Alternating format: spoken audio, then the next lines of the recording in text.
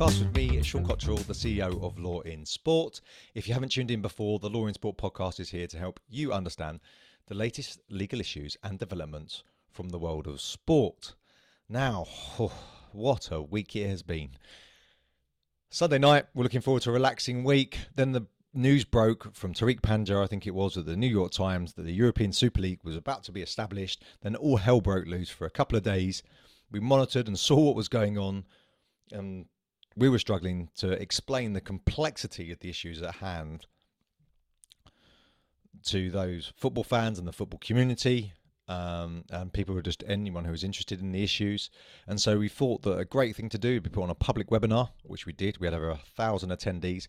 We brought together some of the world's top sports lawyers who gave up their time freely to explain and to listen to their colleagues and understand what was going on and provide some clarity on the issues. We had over 650 attendees who asked over 100 questions. We recorded the session. It's on the website. You can access it for free. Go to the homepage, you can see it. And the session went on for 2 hours and 20 minutes or something along those lines. However long this podcast is would be a good guess. And the feedback was amazing. We had sports executives on there, accountants, lawyers, sports journalists, government officials, some of the protagonists involved, which is exciting for us. We haven't spoke to any of them, but it was just interesting to note that they were tuning in as well and taking note. And it was a demonstration of what Law in Sport is about. We always say to people we're about content and community. And, you know, I like to think we've delivered some excellent content from our world-leading experts, but we also brought together people as a community to discuss the issues and provide some clarity on what was going on.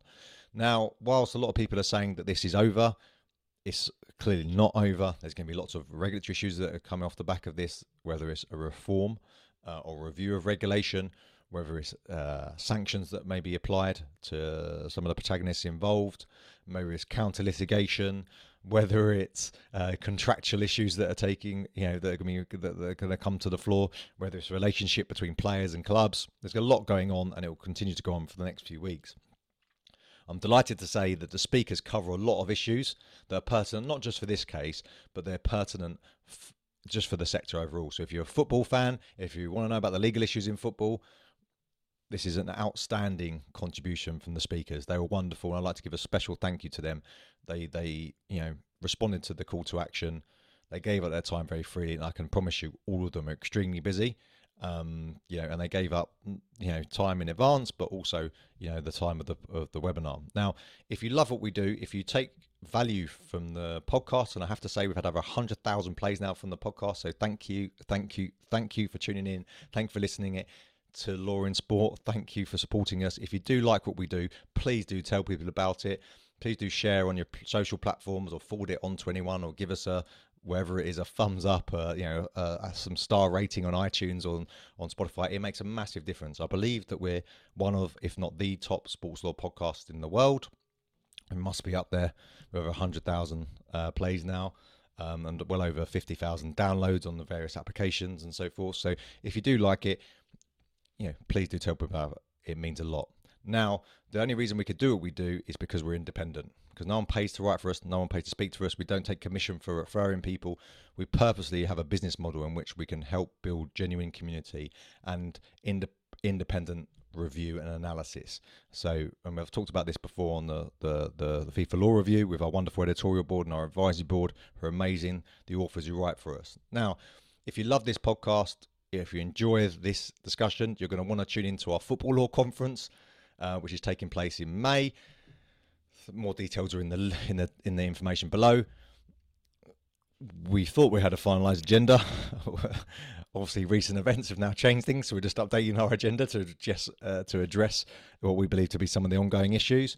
But last year we had over 650 attendees. The feedback was amazing. Again, we do a similar thing. We bring together the world's best people from different stakeholders, from different backgrounds, to discuss the most important issues the legal issues facing the world of football. So if you love this, you're going to want to tune into that. So please go to our website, go to the events page and have a look at the details. If you like it, we'd love to see you there. Other than that, wherever you are, whatever time of day it is, morning, evening, afternoon, I hope you have a wonderful day. Thanks for tuning in. And if you like this, the other thing I'd say is please do give a shout out to any of the speakers. If you do like what their contribution, please do give them a shout. I'm sure they'll appreciate it, whether it's on LinkedIn or Twitter or whatever. So thanks so much for tuning in, and thanks for your support. Hi, everyone. Thank you very much for joining today's webinar. We have to wait for a few minutes just as we allow all the participants, all the attendees to join the session. For those of you that don't know me, my name's Sean Cottrell. I'm the CEO of Law in Sport. I'm delighted that we have somewhere in the region of about, I think, nearly just under 1,000 people who have registered for today's webinar. So it may take a bit of time for everyone to join in. But as we do, I'll just run through some ground rules. So if you haven't tuned into a Law in Sport webinar before, we try to make them interactive as possible. If you do have any comments, if you want to chat to people, please be very polite and respectful to each other. I know there's a lot of emotion around this issue, but please be sensitive that we're hoping to share and inform people, share as much knowledge as possible and inform people, and everyone's given up their time freely for today to do this. But also there are people from the media present as well, so you may end up being quoted in the wrong place. So please be mindful of that. But if you do have any questions, we will be taking, and there's plenty of time for questions today. If you haven't already submitted a question, and thank you to everyone who has, and we've got a lot of them to get through, you can use the Q&A feature. So please put it in there rather than the chat. If you start to put questions in the chat, we may miss it, so we may not get to you. So we'll try to get you where we can. So, as I said, my name is Sean Cottrell. I'm the host for today. I'm the CEO of Law in Sport. We're going to be discussing the European Super League and its legal fallout. Now, it's a rapidly changing situation at the moment. What we saw, and so for those who don't know, that Law in Sport is a knowledge hub and global community, over 30,000 registered members from around the world, and we have leading lawyers and people working in sport business who write and contribute and speak at our events. No one who's speaking today is being paid to speak. They've all given up their time freely, so we're incredibly grateful because they're all extremely busy. So thank you very much for that. But from a personal perspective, monitoring what was going on over the last few days, it was clear to us that people really didn't have an understanding of what the legal and regulatory implications, as well as some of the commercial, could have if the Super League was successful, and what action the relative parties could take against the Super League or by the Super League to prevent others, preventing them from running it. So to do that, and to get some answers to this, I thought what we should do is bring together some of the world's leading lawyers, sports executives, sports business people together to provide some clarity. So I'm delighted to welcome some of those people today to this session. So what we're going to do is, the format is, we're going to start off with giving a brief summary from each, from our first 5 speakers on their developments from their country and what's been going on, what are the legal points, what are the political issues that have been going on, and we're going to try and wrap it up in about 5 minutes. And then we're going to move on to what I've sort of labeled, or we've labeled as our sort of like specialist areas of expertise for those with a really specific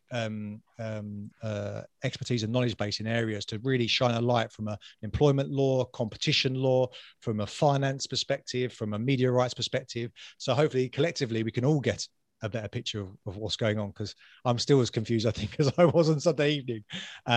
So I hope you enjoy it. If you do, please do tell people about it. Right. So we've got a lot of speakers, and what I'll do is I'll introduce all of them. I think, I guess I'll run through it all very quickly for you. So we've got Alexander Engelhardt, who's a sports lawyer at Arndt Sibeth de Bastein, and stop laughing. And everyone who's heard me present, I can never get people's names right. He's from Germany. And actually, I think what we'll do is I'll just introduce one speaker before they speak, and then we'll just move on. Otherwise, we will be here for 25 minutes just introducing the speakers. So Alexander, just to start us off, could you provide an update from Germany? What's been going on there? So the news broke on Sunday.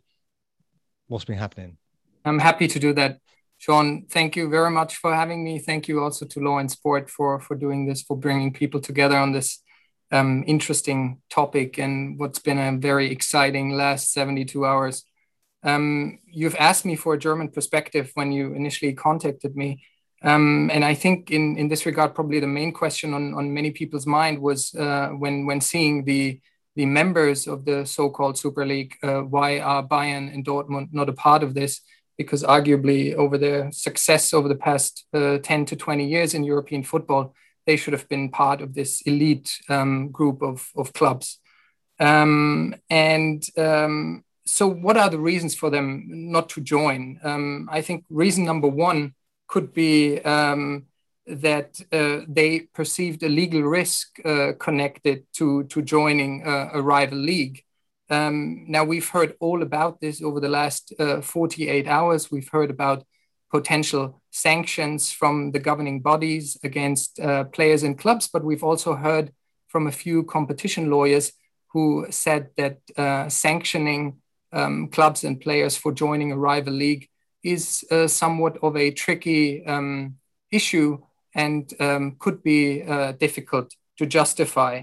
And we'll hear from the competition lawyers on the panel later about these things, in particular about the ISU case, about the FIBA and EuroLeague case. As many of you know, in European basketball, a private league already exists, a well-established league over the past years. Now, I think that perceived legal risks, were not the main reason why Dortmund and Bayern decided not to join. I think one reason, and reason number two that needs to be looked at, is the regulatory framework in which Bundesliga clubs operate. Many of you will have heard of the famous 50+1 rule before. It's a league-wide rule introduced in the 90s already, when German football clubs, who were traditionally organized as member-run associations, were allowed to spin off their professional football departments into commercial entities. That rule says that at all times, 50+1% of the voting shares of a professional football club organized as a commercial company need to be held by the parent-run member association. Arguably, that rule has prevented large takeovers of German football clubs by foreign investors. Arguably, it has kept the bond between clubs and fans in Germany closer than potentially in other countries. Maybe it has contributed to lower ticket prices, higher attendance numbers in Germany. Now, the details of this regulatory framework are much less romantic than it sounds, but it is true, and German executives, officials in sports have mentioned this over the past 2 or 3 days, be it Mr. Seifert, the CEO of the Bundesliga, or the CEOs of Bayern and Dortmund, that this is that there is a deep connectedness between clubs and the social environment in which they operate. And I think that is something that is potentially unique about Germany. At least it is unique in the sense that it even led to a regulatory rule with regard to the 50+1 rule in Germany that doesn't exist in other countries. And I think reason number 3 that people should take into consideration is the timing of this and the fact that we're living in a pandemic, unfortunately, still to this day. Since the start of the pandemic in March 2020 and the lockdown that came afterwards, there has been a huge public debate in Germany about the role of professional sport in society, and especially professional football. Some have asked whether it's fair that professional football gets to continue to play while Alexander, others... Sure. Sorry to interrupt you, but I'm going to have to be brutal with the timekeeping, just to give the other speakers a chance. But we have a question from Jane Purden. It might be relevant. She says, has the German model also inhibited investment in German football? Hence, the Bundesliga considering hiving off non-live rights to separate vehicle in order to get necessary investment to develop them. Well, if I would have to answer to Jane's question right now, I think there are many people who say that this has restricted investment into the league over the past years, and there have been attempts to modify this league, this rule over the past years, and the debate will continue. This is part of the debate that was happening over the past 12 months. Some people may have heard of the DFL task force, which was initiated over the past months, that came up with meaningful recommendations how to innovate German football while keeping its social integration into society alive, and is also talking about reforms of the 50+1 rule without abolishing it, but retaining it. So just to be clear then, so from a German perspective, you're saying basically the social element of the big issue was the social element of football, potential legal action. A background also that in Germany, there's been quite a, say, proactive stance from the competition authorities when it comes to sport across the board. And then this backdrop of the investment in football being it. Thank you very much, Alexander, for that roundup. Reyes Belver, who is the founder and a sports lawyer of Reyes Belver Sports Law. Over to you from a Spanish perspective. Delighted to welcome you as well. So hi. Thank you, Sam. Thank you for inviting me. Well, this is a good time to be a sports lawyer. No, I think it's a good moment. To be quick, I think it's good to divide the impact into football institutions, clubs, La Liga, Spanish FA, players, supporters, and government in Spain. Very, very quick. The institutions, several clubs, La Liga, also the Spanish FA have already criticized and acted against the new Super League with the publications of different statements to maintain the European model of football and our pyramid structure. No?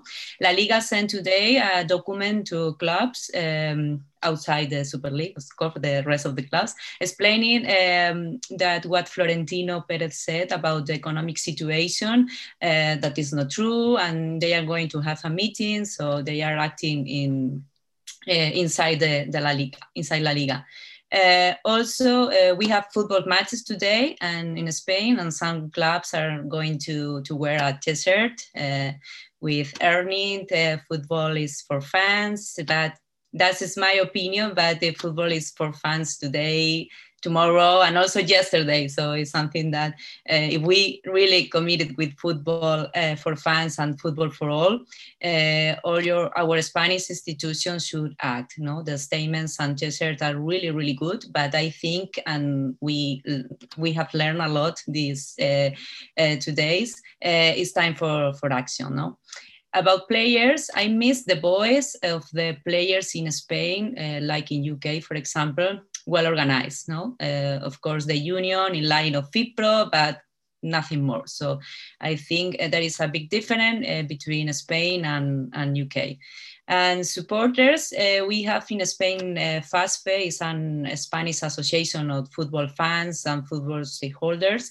And we saw different statements from FASFE and also for different associations from Atlético de Madrid, also Barcelona and Real Madrid, saying that they are against this model of Super League. And also today, FASFE, this association, sent a letter to the Sports Council in Spain asking for a review of our Sports Act, sports law, in terms of property, in terms of the property of the clubs, fans representations, and stakeholder, no? To be a stakeholder inside the Spanish model. That is not new, but it's time to review again. No? And finally, the government, we have also several statements against the Super League with political parties, with the Ministry of Sport. There was a meeting also. And the conclusion is that the total rejection of this European Super League and the message to try to reach an agreement and between the institution and to dialogue. No, that's a very soft message. No. And however, we have the main difference that we have in Spain with the rest of the countries involved, I think, is the preliminary ruling from a mercantile court in Madrid, issued a request by a company, is the European Super League company ESL, is a limited company registered in Spain, and the founders of this company are the 12 founding clubs of Super League, the 12th one. So the Spanish judge on Tuesday issued this preliminary ruling stopping FIFA and UEFA from taking any immediate action or making statements against the Super League, and also tells FIFA and UEFA not to exclude Super League clubs and players from any international national competitions in which they have already been regularly participating or have the right to participate. And also the judge orders prohibits FIFA and UEFA and the members for announcing, threatening to announce or adopting any disciplinary measures against clubs or its players or officials participated in participation of this Super League. So a big debate again in relation to European Union law, competitive law. You are going to talk about this with the rest of colleagues, public law, sports law, federative and presumably as well the enforceability of that, across the Europe. Yeah. And sorry, and one thing, Alexander, just bringing you back in. Thank you very much for that, Reyes. Alexander, just bring you back in, and forgive me if I missed it. The government position in Germany, have they come out and said anything, or? I'm sure that some members of parliament have felt the urge to comment on this, but I'm right now not fully aware of any position there. Of course, since the German clubs did not join, arguably there was less of a need for German politicians to come out who might have other things to worry about right now, but I'm not aware of any of any political statement in that regard. Thank you. Because the reason why I ask is it's quite interesting when you look at from what you said on Germany with the fan ownership side of things, being seen as a problem from investment perspective, and then on the other side, in current from what we've just heard from Reyes, obviously Spain pushing. The fan pushing for more ownership and control, and that's definitely been a hot topic. Moreover, who should we come to next? Should we go to Stefania from a UK perspective? Stefania Genesis of La Vida Sports Law. Over to you. Thanks very much. Sports, sorry. That's all right. So yeah, I think that obviously, as everyone is aware, the 6 Premier League clubs that were involved in this whole European Super League have all now withdrawn, literally within hours of each other yesterday. So I thought maybe just very quickly recap how we got to that stage. So obviously Sunday night, ESL is announced and it was received with immediate criticism. So I think everyone saw Phil Neville on Sky Sports. That was repeated many, many times, that basically saying this was a criminal act against football fans in this country. And thereafter, came backlash from fans, from the media, from the government, from football governing bodies, the FA, the Premier League, and even Prince William, as the president of the FA, came out and tweeted about the fact that we need to protect the entire football community. So literally all stakeholders had a perspective. And then in terms of like the sequence of events, we know that yesterday a meeting took place between the Prime Minister, the FA, the Premier League, and fan groups. And essentially the PM made it very clear that the government was 100% behind the football authorities in taking whatever action was necessary to stop these plans going forward. And then almost went further than that and said that the government itself, if it wasn't possible for the football authorities to essentially get this wiped off the table, that they themselves would take whatever measures were necessary. And some of the things that were floated, and I don't know, whether this would ever actually come to fruition, was the Prime Minister's official spokesperson said that they were considering such things as preventing players from getting work visas, from withdrawing police funding for matches, changes to taxpayer support for clubs. So pretty significant intervention there. Then there was also a meeting between the 14 Premier League clubs that themselves were not participating in the European Super League, and obviously overwhelming criticism from their front. They said that they entirely rejected the plans, and then they were considering all their options. And then sort of aside from the club, regulatory body and sort of government perspective, the fans themselves in the UK have obviously been super vocal, with the Leeds-Liverpool game, the vans gathered outside the stadium, and even the players who've been put in a pretty difficult position wore the T-shirts, in open criticism of the plans.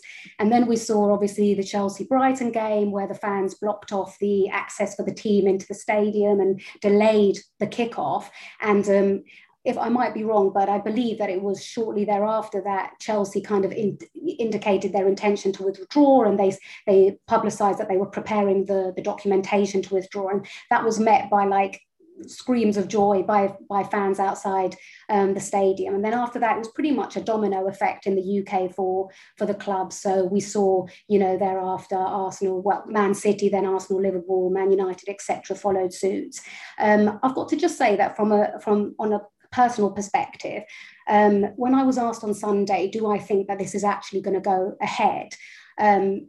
I genuinely felt that there was a chance that it would at least progress from this stage. And I'm shocked by how quickly these clubs have capitulated.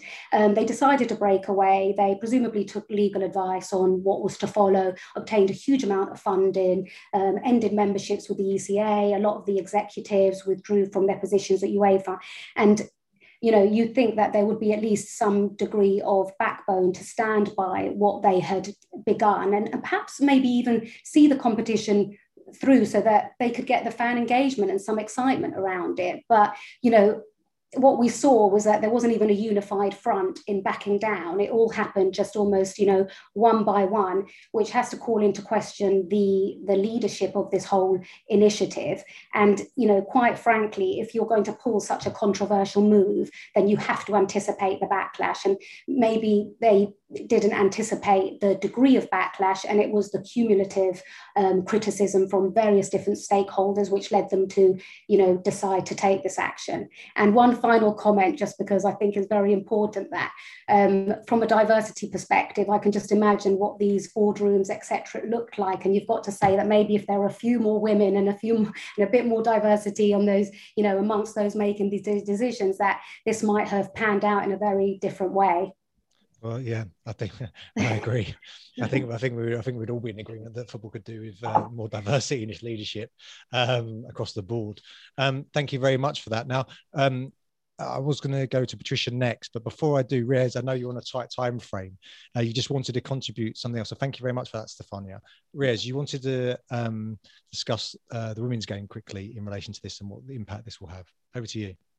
Yes, thank you. And in connection with the diversity, Stefania, that's great. I support this.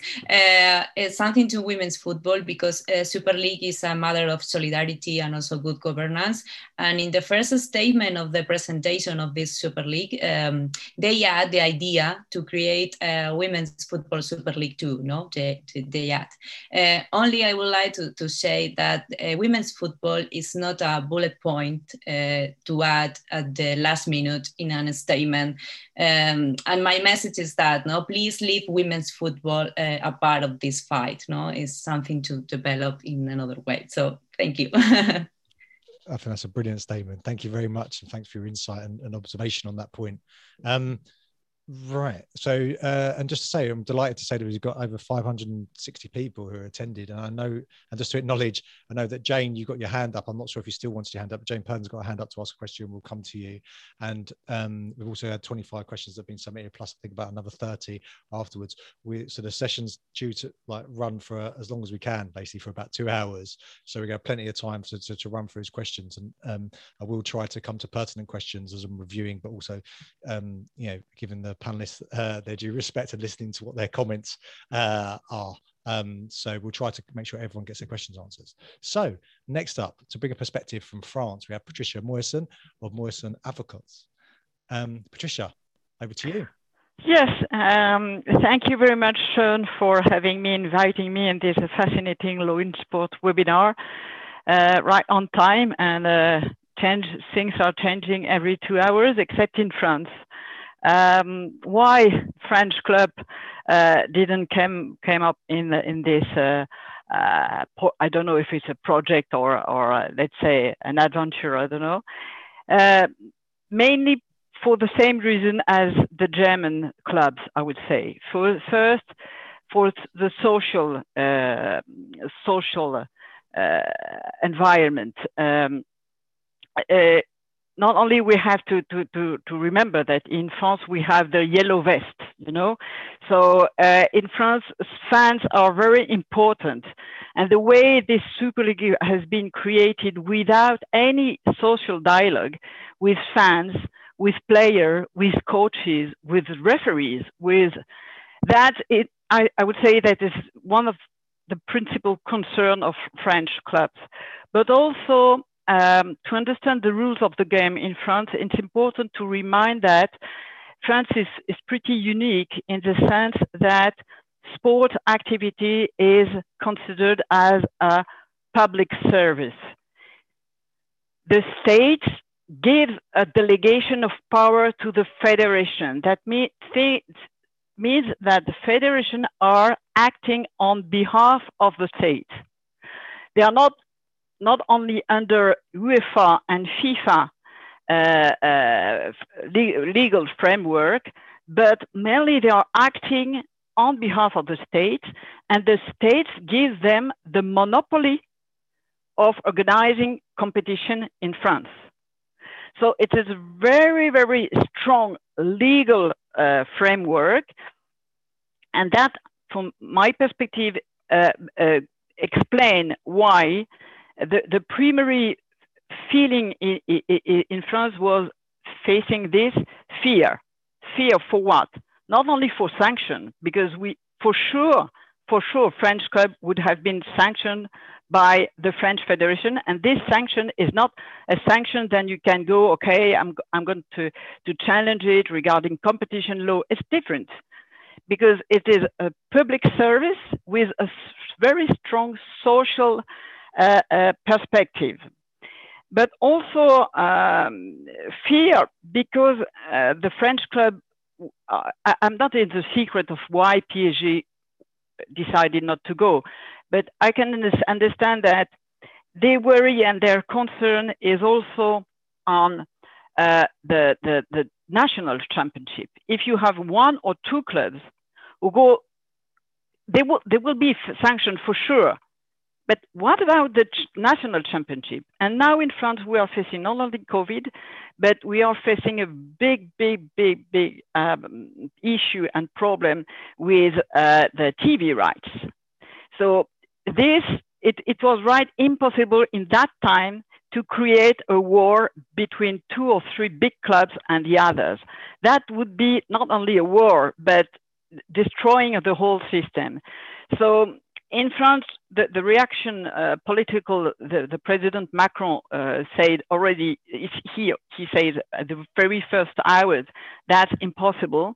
And French club and the French Federation and the French League, everybody agree not to participate in this adventure. And the fear was also there is a finance, the business, the social, and of course the legal fear. And the legal fear, maybe we're going to talk with later on, but my view is not only sanctioned toward the players. I don't believe this. It's sanctioned toward the federation. For me, the right way to think about is how UEFA or FIFA can sanction the national association. And in France, our national association would be between the states on one hand, and between a sanction coming from UEFA and FIFA. And that's just impossible to face. Even if competition law, you can argue, have a lot of argument. But that's why I can say the main explanation why you don't have any French club in the on board. And that's, thank you very much. That's really enlightening, and I think it sets, and I remember years ago doing an event. I think Chris Anderson, that's where one of the places we met was at Edgehill, and we were discussing what is football, which I think is a pertinent question. What is football? Is it the Marcos Motto described sportainment, as he would call it now, or phrase it? And we can see already, just from a national perspective, the very different stances the governments take, and that adds such a level of complexity to this issue. Thank you very much for that. It was brilliant. Next up, we have Stella Roberti, who's a sports lawyer at Studio Legal with us. Thanks very much, Sean. So to give a quick snapshot from Italy, which I think is one of the protagonists of this adventure, as Patricia defined them, starting from the very latest developments, you may have heard that both Milan, AC Milan and Inter have expressed their view that they're considering a U-turn, like a withdrawal from this Super League. Juventus also, as you also put in the link in the chat, has said that perhaps there are limited chances that the project can be completed as originally envisaged. So even Juventus is is putting, you know, their hands forward. But why this? Where does it stem from? It stems from a huge criticism that has arisen on the one hand from the public, the supporters, and indeed all clubs other than the 3 clubs involved in this Super League. And why this? Because from the club's perspectives, even though this initiative would not substantially affect the low-level clubs of the Serie A, this would have had an impact on the mid-level clubs which are in the ranking, like Roma, Lazio, Napoli. Why? Because they would have seen themselves prevented from huge financial resources that Inter, Juventus, and Milan would have received, other than as a result of sporting merits. So this was really criticized as an initiative and seen unfair.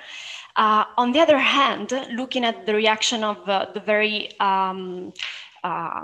head of the league, the Serie A league, the federation indeed, but also coupled with the reaction for the first time of the prime minister, so from the government, they as well took a robust stand against this initiative, and the president of the league and of the federation even threatened to kick out from the national competitions these 3 clubs. Plus, recently this morning, they also stated that they're considering implementing rules in order to add an unwritten rule whereby clubs competing in the national competitions, national championships, are also compelled to compete in the UEFA competitions. So that's another piece of the story. But making a short step back and linking to what, as a link to what Patricia was mentioning, it may be, you may wonder why so much criticism was arising against Juventus. And the reason is because at least as regards the national level, Juventus was also the protagonist of a very important, significant, and delicate U-turn as regards the commercialization, the sale of the TV rights. You may have heard that they have supported and negotiated, they were the leaders of negotiations for months to have to sell 10% of a new of the league, which was aimed at, which was a new company for the commercialization of TV rights. And there were 3 investment private equity funds led by CVC who were even available and were really about to sign an agreement whereby they would put 1.7 billion euros in to get 10% only of the shares of this newco. And Juventus, all of a sudden, now in March, rejected this proposal and also convinced other 6 Italian clubs to say no, of Serie A clubs, to say no to this project. And this has resulted in problems and lost profit potentially of the TV rights. So this perhaps explains also why this was really seen badly from a national and international perspective. And thank you. And from the fans' perspective, are the fans calling for again greater ownership or influence of ownership, similar to other parts of Europe? That's for now. It's not part of the discussion. Right, okay. It's a system very different from other countries that we have seen. So and of course, TV rights are separate from this Super League initiative, but this for now, at least from the PAG, from the supporters, it's not quite very hard. And did we see any players come out and say anything? Of course, many have. No, many have. Just as supporters said, this is unfair. Especially they have different views. I have not seen. I've had only seen criticism from players, not support. So also because of the threat for all the championship players to no longer to compete with Lukaku and Ronaldo and Donnarumma, and this would of course, but perhaps we will debate later on. I mean, the actual exclusion of these top 3 clubs from the national competitions would result in a huge loss of the value of the competition in terms of TV rights, in terms of sponsorship. So that would deprive resources to all other stakeholders of football. So, well, thank you very much for that. Now, our competition expert has had to nip out, but he's going to be back in a minute. So they sent me a message. So, and I'm conscious, I believe that John Merdzad QC, I think you've got to shoot off in about 15 minutes or so. So if it's all right with everyone, we'll come to John next. And then I'll really like to get into, so some of the issues, just to recap then what we've just heard, is this tension between, obviously, as we're always hearing about, the relationship between the commercialization of sport, in whether, typically through currently the media rights, and the ownership, and really what is the appropriate way for clubs to be managed, and the balance between government intervention or interference and support of football. And depending where you are across the world, it changes quite greatly, but it seems to me that this is sort of focusing everyone's attention in terms of what is the role of government, and what is the appropriate way to commercialize and who gets that, but also and we can come on to this, why players, and as Patricia said, players, coaches, referees, other people weren't involved in any of the discussions, the other stakeholders. But John, from your perspective, looking at this, and one of the questions I asked you, and maybe you can touch on this from a regulatory perspective, about what's, the key word that would have lit up your ears was sanctions. So for those of you who don't know, John is the head of sport at Littleton Chambers, and is a barrister. John, can you give us your sort of interpretation from a regulatory standpoint in terms of how you see all this playing out and the intersect between issues with UEFA, FIFA, the leagues, and also, if you have time, and maybe it's one for others, what duties did anyone have if there were members of the ECA and members of the exec committee of UEFA to not use confidential information to their potential commercial advantage, and could we see any actions being taken around that? John, over to you. Well, Sean, first of all, thanks for having me on at such short notice. And secondly, if I can answer all those questions in the next 5 minutes, then you think of me as being greater than I deserve credit for. Can I just start off on the basis that the current situation from a sports lawyer's perspective is like being at the centre of a Venn diagram, that we have football-specific regulations domestically, at European UEFA level, globally at FIFA level. We have national laws in place. We have supranational laws in place, certainly in terms of the European Union. We have potential CAS jurisprudence.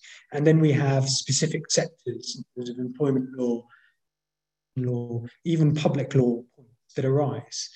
So in some ways, it's never going to be a straightforward answer to the question posed.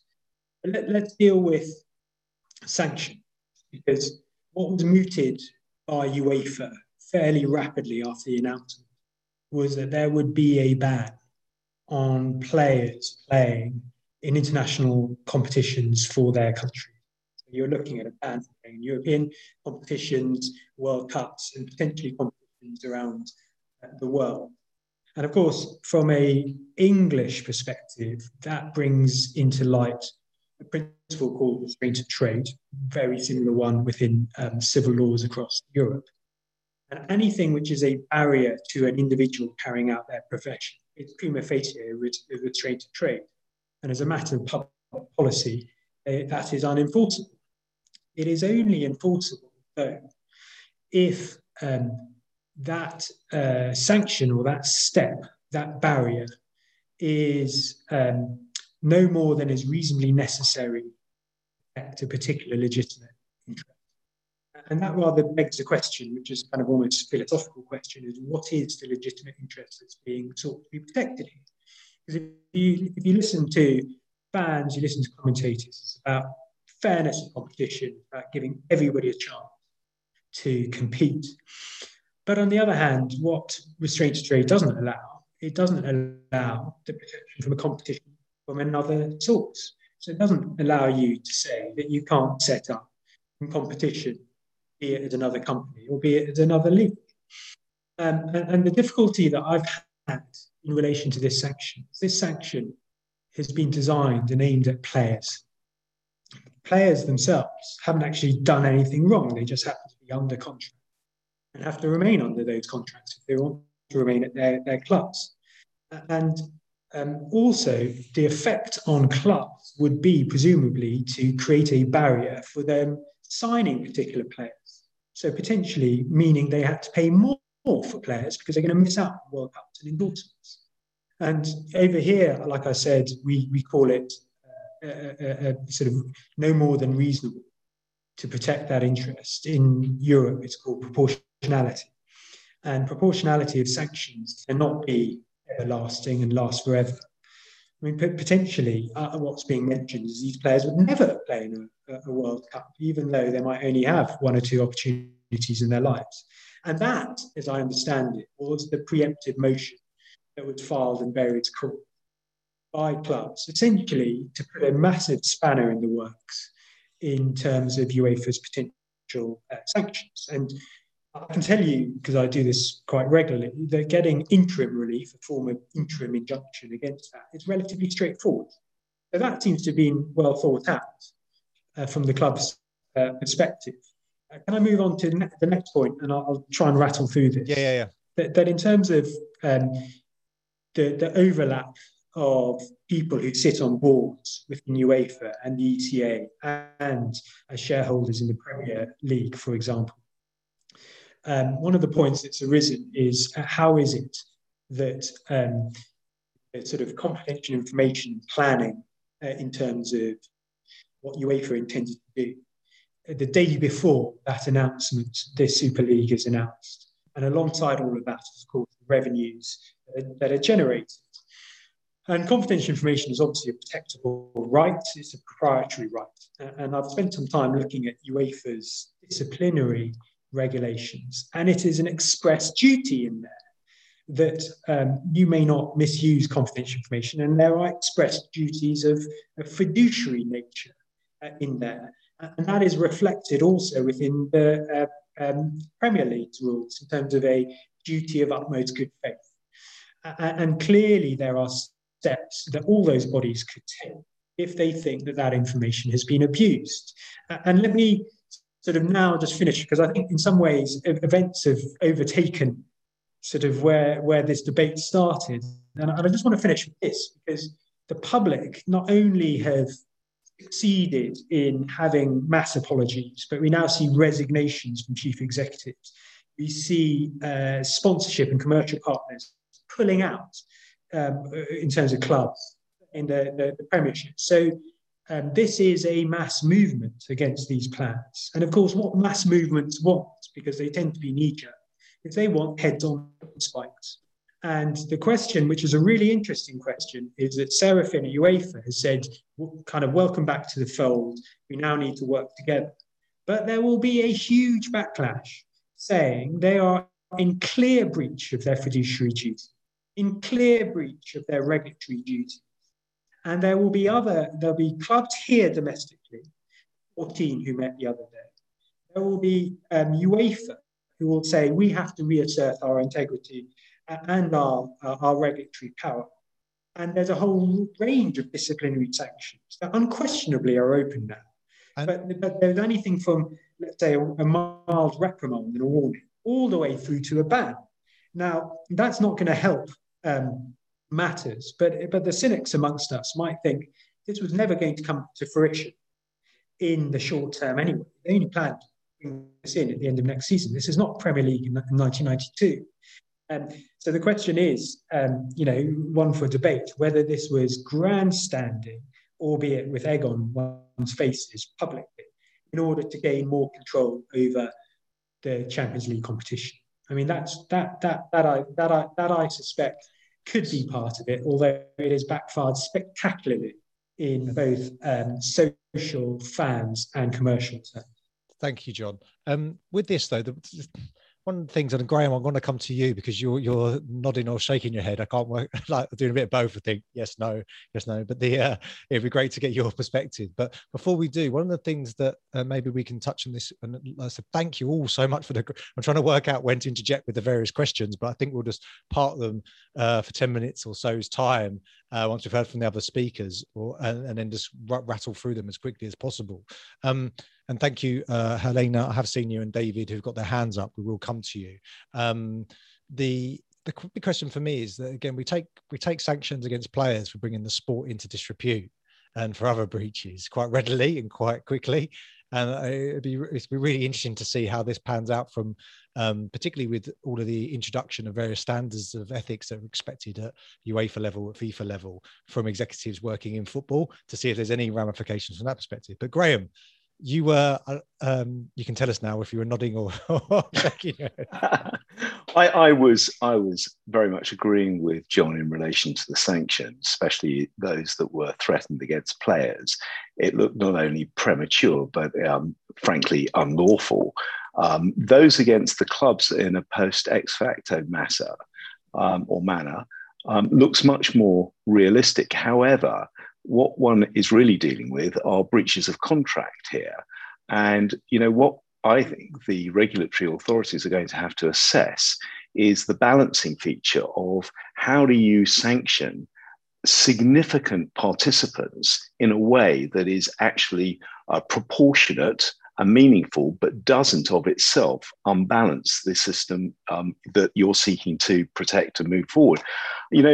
At its heart, the essence of what has offended many people is that football is a collaborative business where actually the participants have to engage with each other.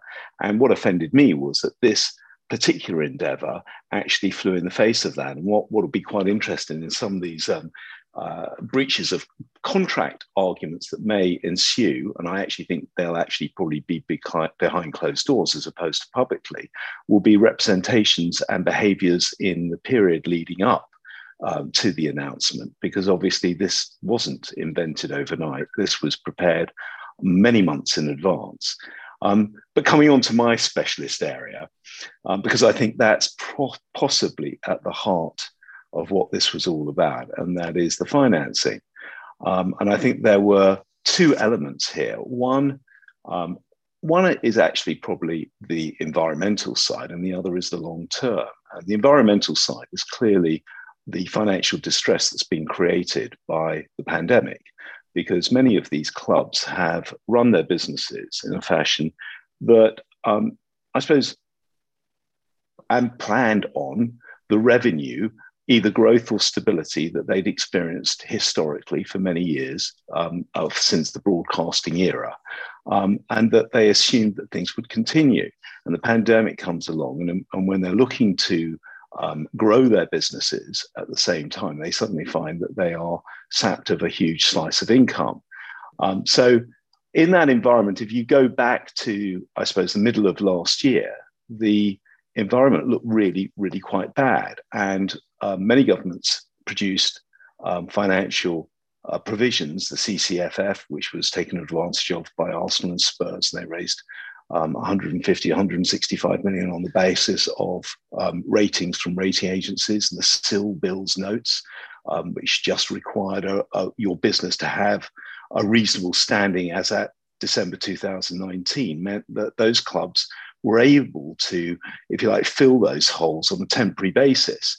So what is it that the scheme was built upon was actually the smoothing out of those loans over a 23-year period on the basis of a rating by a rating agency. And the only way you can get a rating from a rating agency over a significant period is to have recurring income. And the only way that you can, in the modern world, look at recurring income of that nature is to actually look at whether or not relegation is a real risk or a potential risk for those in the system. And actually, because it is a very competitive and an increasingly competitive environment, it's a real risk. And therefore, I think that they came up with the idea of adopting the franchise system for two reasons. One, to satisfy the financing opportunity and to deliver a very large number, i.e. an amount that would plug the hole and deal with the current distress, but also facilitate the clubs going forward in the new system. The other side of the opportunity is obviously taking advantage of a business where, in fact, you don't have relegation and you can count on recurring income, and that improves the capital value. And that's where, if you like, that's where the opportunity came in. I think, if anything, this project looks like two things to me. One, it looks like it's late, in a sense, because if it had been when there was real distress, i.e. in sort of April, May, June of last year, I think they would have had a better chance. I think it was a bit slow. And I think it's been badly presented and some of the architecture doesn't look quite right, because one could understand a situation where you're looking to provide, if you like, smoothing over a longer period, and you could put forward some architecture which was more digestible. But actually, they led with that which was the most objectionable to the most number of people, which was the, if you like, the franchise element.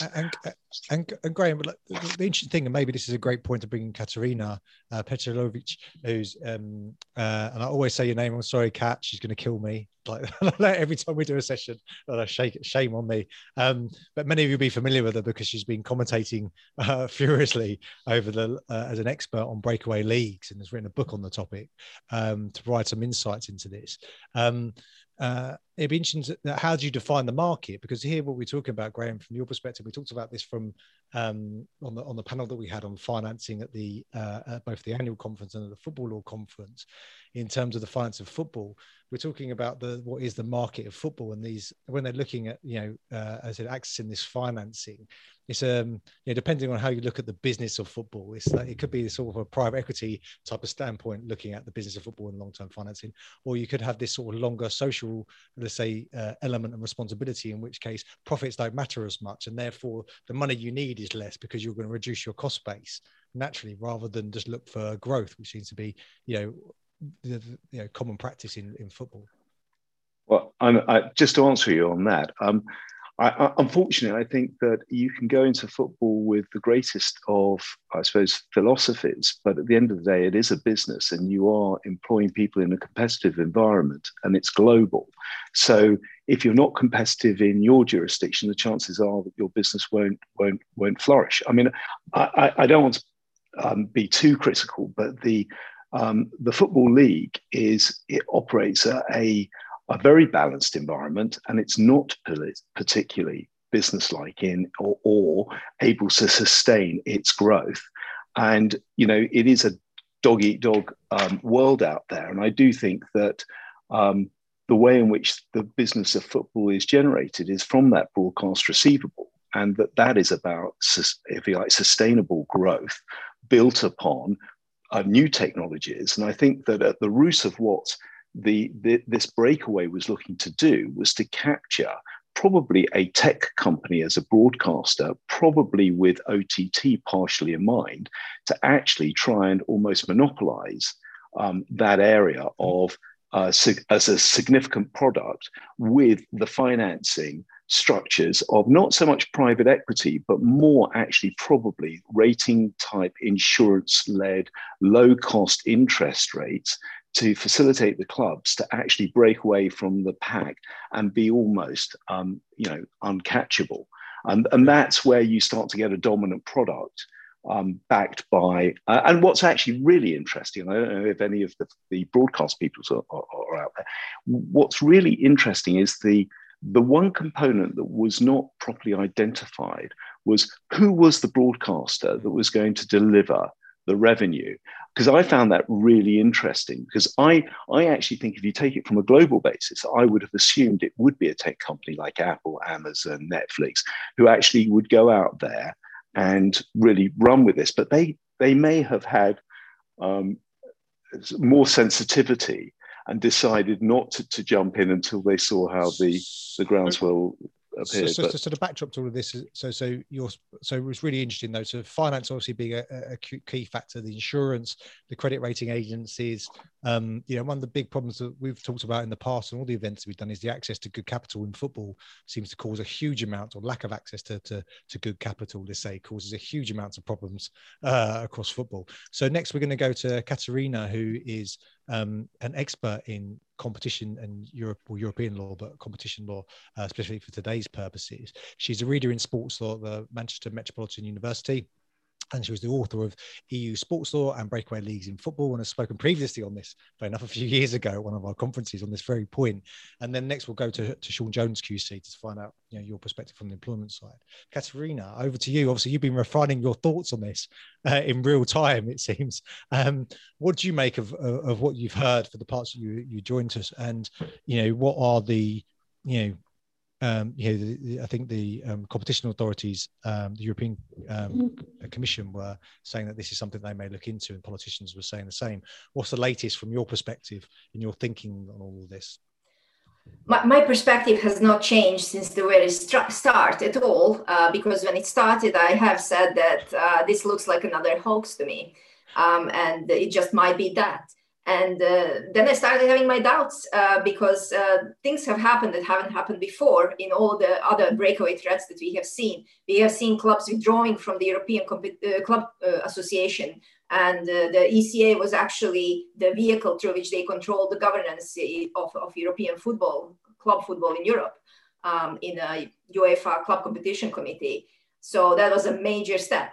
And then they also filed lawsuits. So, it kind of started looking like something completely different.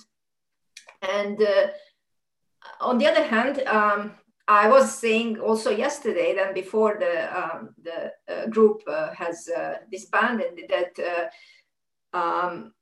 the lawsuits can be withdrawn easily, and ECA and UEFA would probably accept them back, the clubs. And it has happened.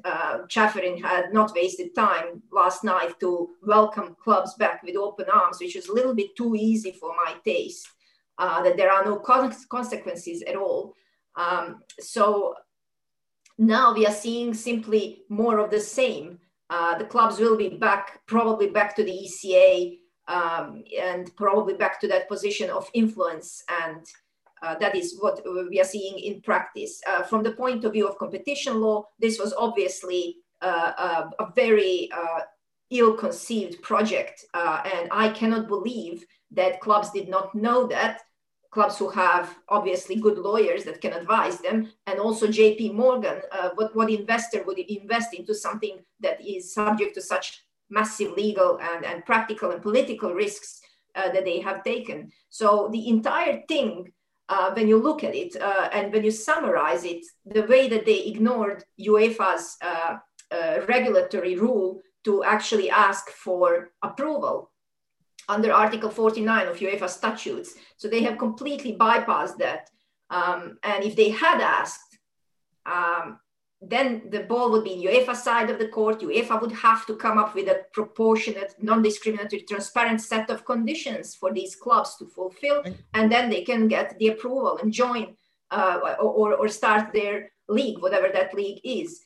But they haven't asked that. They just kind of simply decided to ignore that. They have alienated every single stakeholder. They have not really discussed this with anybody at all. Now, starting from that, and as I said, they must have known that the closed league is illegal. their branding, just the branding, if you look at it, is kind of, it's amateurish. It's something that, you know, somebody made within, you know, 2 minutes of playing on a computer. And what kind of Super League is that with 3 countries only? When you talk about Super League, you think about something a bit more massive, something a bit more so you suggesting that pan-European. So your position was, because I must admit, I'm in agreement with you that I thought on Sunday, I thought, oh no, here we go again. And then, but thought we didn't have to give it too much attention. And obviously, when we saw the website and the public statements, I took it much more seriously and thought we should look into this. But so now you're basically saying that and I'm so skeptical. unsure still about what's going. I'm really skeptical. I'm not sure I understand the full political issues at hand, because they're not in the public domain often. But there's obviously some great journalists doing some digging around at the moment. There's a bunch of them doing some fantastic work in this area. From the competition law perspective, do you think though the commission would look into, though, for example, the structure of the ECA? Obviously, they've got an agreement with a memorandum of understanding with UEFA, but doesn't this beg into question? You know, there has been an increase in the influence of clubs at UEFA level and FIFA level. Do you think that this is going to cause where before, maybe the competition authority thought, things are ticking over nicely, everything's running, they've had the pandemic. Do you think they're going to take a fresh look at the makeup of football across Europe or not? I'm not really sure, but I can tell that there is obviously an equivalent case pending for 6 years before the commission, and they're not starting the investigation. That is FIBA EuroLeague case. And perhaps the commission has because the commission has already said that they are not really going to interfere in the football because the national courts are already handling it. Maybe it will be an impetus or just a kind of a good momentum for the commission to finally open up the proceedings in the case that concerns a sport that is popular but is nothing like football, it's basketball, and that in fact involves all the same issues, issues of governance, issues of the abuse of dominant position, issues of preventing players from participating in national team competitions. So we have all the issues in a little bit less controversial setting. So this might create that momentum, and that would still be good enough for, at least for us as lawyers, to get some answers, and answers that you already know. We just need them. We need to hear them say it. So thank you. I'm going to bring in, because I've been waiting quite patiently, and as I said, we've only got 58 questions in the chat to try and get through. So that would be something if we can get through even half of those. But there's some great ones in there. So I do acknowledge that you've asked them, but I think it's important to get these different perspectives before we get into and David and Aravind, I can see that you put your hands up. We will get to you, I promise. It's meant to be on the hour, and it's my bad timekeeping, so apologies that I've let it overrun slightly. But Sean, one of the key points here is the obvious lack of consultation when we talked about stakeholders was the players and the managers. So Sean Jones QC is an arbitrator, barrister at 11 KBW and a judge. Sean, can you give an insight? So immediately, obviously, you put some stuff out, some great comments as usual. If you don't follow Sean on Twitter, you should.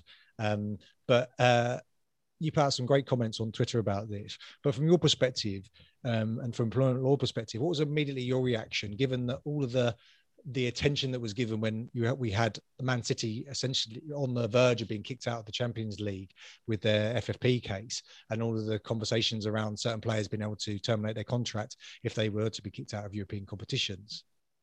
Well, I should start by saying I'm a Chelsea fan. So I did try at the last minute to withdraw from this webinar, but you wouldn't let me. The other thing I am is a director of Chelsea's landlords. Oh. So when the league was saying, if you play in the ESL, that's all you'll play in. And Boris Johnson was saying, if you play in the ESL, you won't be playing those games in this country. As you can imagine, that rather got our attention, as it suggested they wouldn't be playing at Stamford Bridge anymore. So fortunately, that seems to have receded. But the big point from an employment law point of view, if you focus on players in particular, and players who are unhappy rather than the players who would be content to play and were therefore facing sanction, which is what we've dealt with thus far. If you were an unhappy player, then there were really three things you might have wanted to do. You might have wanted to get out. In other words, terminate your contract. You might have wanted to opt out. So you might, like Gary Lineker, have said, well, I'm going to keep commentating, but I'm not going to commentate on those games. You might, as a player, have said, well, I'll play, but I won't play in ESL games. Play me in any other competition. Or you might have wanted to speak out, which some did, and that has consequences for employment law too. So just barreling through them in a kind of grossly oversimplified way. So far as getting out is concerned, I don't think there's any real doubt, and we all seem to agree that the clubs have done something which is likely sanctionable. I think what the clubs have done is very likely a repudiatory breach of the contracts of their players. So we're in a really interesting moment, and I'll explain why I think that in a second. I'll give you something of the detail. But if they've repudiated the contracts of all of their players are at this moment in a position to say, not for very much longer, unless they take action, but at this moment, they're able to say, well, we're off. That's it. You've terminated our contracts, so you breach, we accept the breach. So let me just spell that out in a little more detail. So John Mazad, as usual, is right, of course. You have to bear in mind that there are tiers of obligation, and there are tiers of obligation and regulation which affect termination. So in the standard form Premier League contract, there's a clause 11.1 which allows an employee, a player, to terminate the contract if there's a serious breach of terms and conditions, which this, I'm going to say, arguably is, but that's done by way of notice. There's an appeal process and then the eventual release of registration. At FIFA regulation level, there's an entitlement to terminate contract with just cause, the consequence of which is that there should be no consequences of any kind, either in terms of compensation or imposition of sanctions. And if you asked yourself rhetorically, would FIFA likely think that players terminating the contracts with clubs who were going into the ESL might amount to just cause? My guess would be that they might well think that amounted to just cause. And then certainly in this jurisdiction, at least, we've got a common law doctrine of repudiation. So if your employer does something which fundamentally breaches the contract of employment, that brings the contract of employment to an end. So what might they have done? Well, the first thing is they may have breached an express clause. So in the standard form Premiership contract, there's an obligation at clause 6 that the employing clubs must observe the rules being a term which includes the Premier League rules, FA rules, UEFA and FIFA regulations and statutes. When one looks at the Premier League rules, there's an express restriction on the competitions that members are allowed to enter. So without the Premier League's express permission, you can't just set up another tournament and participate in it. And as Kat has already pointed out, Article 49 of the UEFA statutes gives UEFA effectively the sole ability to sanction competitions. Now, whether that works from a competition law perspective, not really my area, but certainly in terms of the express to the statute. So it does in terms of competition. You have to apply. You have to ask UEFA. If you set up your own tournament and it involves games in the European territory without UEFA's permission, then you're in breach of the UEFA rules as well. So the clubs owe an obligation to players to abide by those rules. And if they don't, you then ask the question, well, is that a sufficiently serious breach to repudiate? I think the answer is almost overwhelmingly likely yes. But in any event, to focus on what you said, Sean, if you go into this without consulting players in circumstances where they may personally be subject to sanction as a result of playing for you, one might ask the question, does that breach the obligation of mutual trust and confidence, which is implied into every contract of employment, no different in sporting cases? And again, I think there's a very strong argument that it does. Why does that matter? Well, it matters in particular because you can't cure that breach. As a matter of English and Welsh law, once you've breached trust and confidence, that's it. Even if you then withdraw your club from the ESL, that doesn't heal that breach. So at this moment, it seems to me, players probably have a right or a very strong argument for saying that their contracts have been repudiated. And would you think then that could be, in this circumstance, if you're let's say a savvy player with a savvy agent, you'd be having some conversations to try to maybe renegotiate your terms of employment? It's like a bugle for agents. I mean, I'd be kicking the door down to have this conversation. And if you were someone who was stuck in a dispute with your club where you wanted to move on and couldn't, well, I mean, in those circumstances, of course you'd want to go. I mean, the consequences were very severe. You could be, even if you think about being sanctioned for participation at a national level, that has onward consequences. So if you want to come and play for a team in this country, you'll need a visa, and you're only going to get the visa if you played the sufficient number of international games. So it's actually reducing your value across the European market. Now I'll deal with the other 2 points really quickly, because I know I tend to bang on. So far as opting out is concerned, as a general rule, an employee can't offer part performance. So you can't say, I'll play in these games and not those games. And the standard contract says you're obliged to play in any game for which you're selected. But I think there must be a good argument that if the consequence of that is that the club and you are going to be in breach of UEFA regulations, that it may be covered by the principle that you can only give lawful and reasonable orders as implied terms. So that might have been possible, but it's academic now. What isn't is speaking out. So if you said to your club, I think what you're doing is unlawful, I don't like it, I don't want no part of it, and they then treated you badly as a result, that would almost certainly be a protected disclosure for the purposes of whistleblowing legislation in this country. If you speak to the press, that wouldn't be a protected disclosure. And the standard term in the contracts, the Premiership contracts, provide that you mustn't write or say anything which brings the club into disrepute, and that you should, if you can, give advance notice to the club of what it is you're going to say. But whether or not any club would have the audacity to try and take action against a player who's spoken out in these circumstances seems to me to be incredibly unlikely. And again, I think it would be likely limited by implied limitations in circumstances where what the club was seeking to do was unlawful.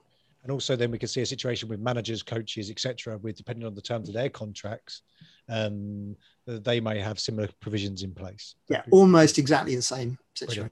Brilliant. Okay, great. Thank you. Now, we're going to come to David and to Christopher. Maybe you can both intersect at this moment in time. But David is the former head of media rights at BBC Sport, or Sports. I'll get this wrong. He was the head of sports media rights at the BBC.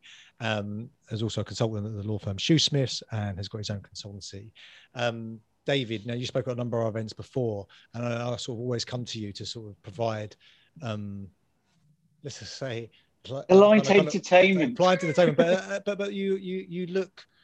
I would say that you look at the piece from a media rights perspective, you kind of always take a step back and analyze what the wider trends are going on. No doubt because it's what your job is, but also I just think you have that great perspective.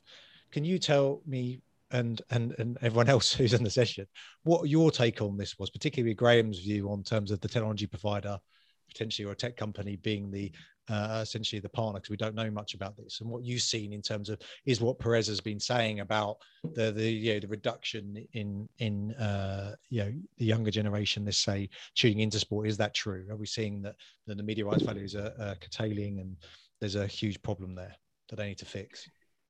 Yeah, no, thanks, Sean.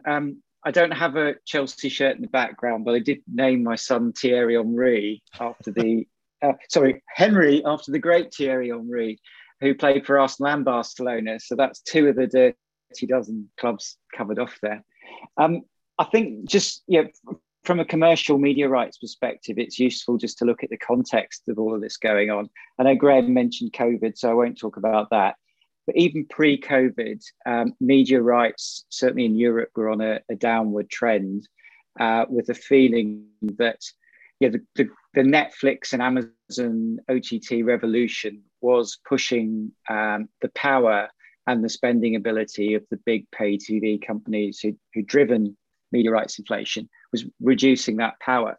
So it was really interesting when Perez obviously came out and said that one of the drivers for this was the fall in the media rights environment.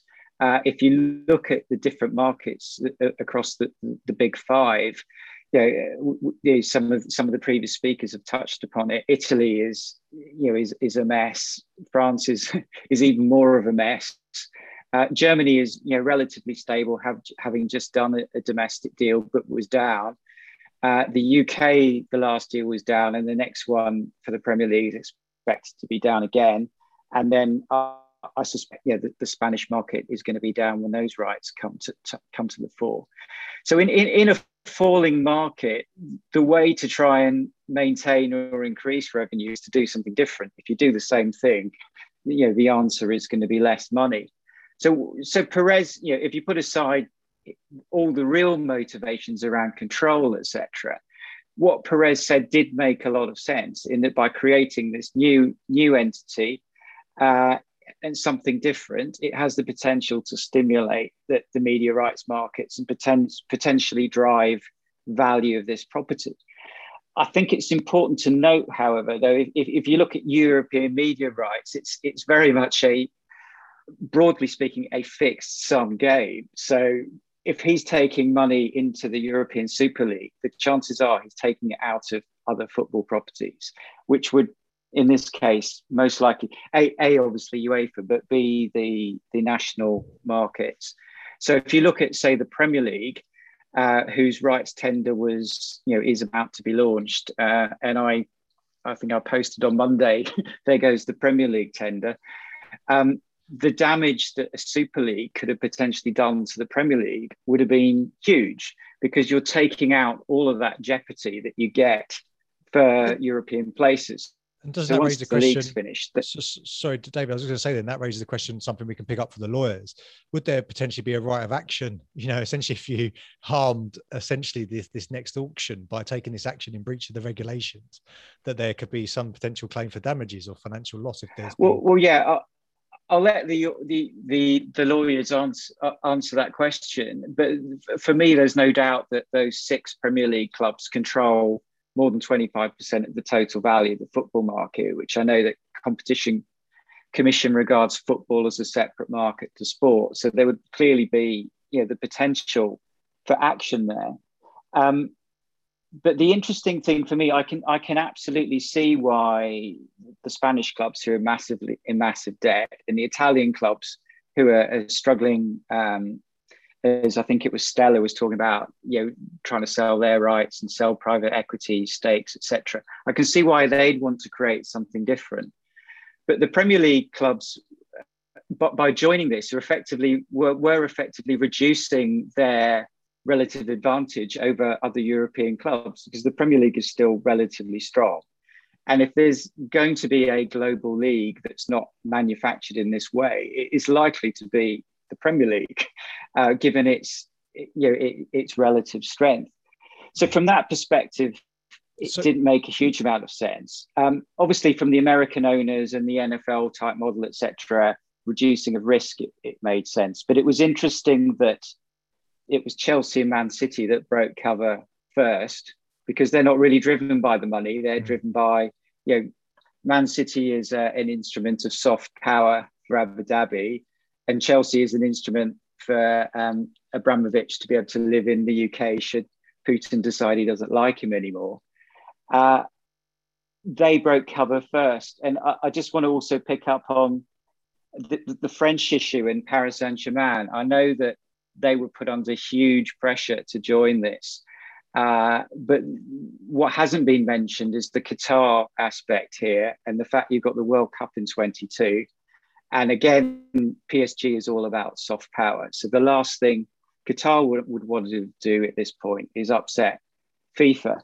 And I know I'm tight for time. Can I just say one more point, just following on, which is this whole ad hoc feel of this, and why did they not have a media partner in place? As people have talked about, would it make sense to be Amazon or Apple or whoever? And I think absolutely it would, because the value of this is in the global market. It's in India, it's in China, and these other big markets, not so much in Europe, where the fans were effectively being disenfranchised. But why? If they'd had media partners in place, if they had actually had a PR strategy, which they don't seem to have had, they would have had at least had some outlets that were supportive of them. If there were any arguments for this, certainly in the UK, there was nowhere for them to be heard, and it just got drowned out. David, doesn't this, sorry, in this point though, you raised a great point, which is, and for what Perez was saying though, that essentially they were saying, look, we care more about people who aren't in proximity to the actual ground, in the sense, because that's where the growth is, than we do against the people that essentially got us to the party. Right, which seems to be, when we look at the relationship between sports betting, and there's some interesting discussions to be had around whether they were going to permit, more advertising from betting companies, etc., on that as well. One of the growth in media rights value has been because of the relationship between the sports betting industry, and again that interest, if you get these more, as they were saying, the bigger teams playing against each other more frequently, if that could create a greater influx or opportunity, I guess, for the sports betting, or at least the data to be sold off that. I want to bring Chris, because Chris has been sitting here patiently, and then we're going to go into the quick fire questions, and there's questions for everyone in there. Chris Anderson, you obviously been a private practice lawyer. You've worked in-house at Man United for a period as a consultant. You've worked as head of legal at Everton. You've worked at Brighton and Hove Albion, as well as within the ICC. What is your take on all of this in terms of listening to what everyone else is saying? Yeah, it's interesting. We're playing dirty dozen bingo with David, and I was thinking back, and in my private practice days, I'd acted for 5 of the 6, and subsequently, of course, have worked at Man United and at Everton, who were on different sides of this debate. And just to briefly touch on one of the points, David, that you sort of raised in relation to David and the broadcast contract and breach of contract around that. I think it's interesting. I don't think any of the clubs would be. They all have obligations under Premier League rules to provide the services required to deliver under the existing Premier League broadcasting contracts. Those are, of course, as David pointed out, about to go out to tender, because I think the rights cycle ends at the end of 2022. And interestingly, if you look at the Premier League regulations, if any club was wanting to leave the Premier League, they would have to serve notice by 31st of December this year, which would take effect at the end of next season. So that would have coincided neatly with the new broadcast situation. So I don't think there was ever a danger of any of the 6 failing or doing anything now which would cause breach of the current contracts, but open question as to whether they would be able to impact in relation to the next broadcast contracts. So just wanted to sort of briefly pick up on that. From my perspective, you touched on some of the places I've been, and international governing bodies, and most recently been working for a national league in another sport. It is what I think one of the most fascinating things for me that has come out of this has been how the discussions seem to have turned UEFA into the good guy. And specifically how UEFA has somehow been portrayed as a champion of fairness in competitions and giving everyone a chance. Because I had to look at it just out of curiosity when this whole thing started a couple of days back, and if you look at since 2000, so 21 years. There have been 84 Champions League qualifying slots from English football. They have gone to teams outside the ESL 6 on 4 occasions. And actually, if you look at 3 of those were in the early days of the 21st century. Newcastle United twice, Everton once. So actually, if you start in 2007, only Leicester has ever taken a Champions League spot from outside of the Big 6.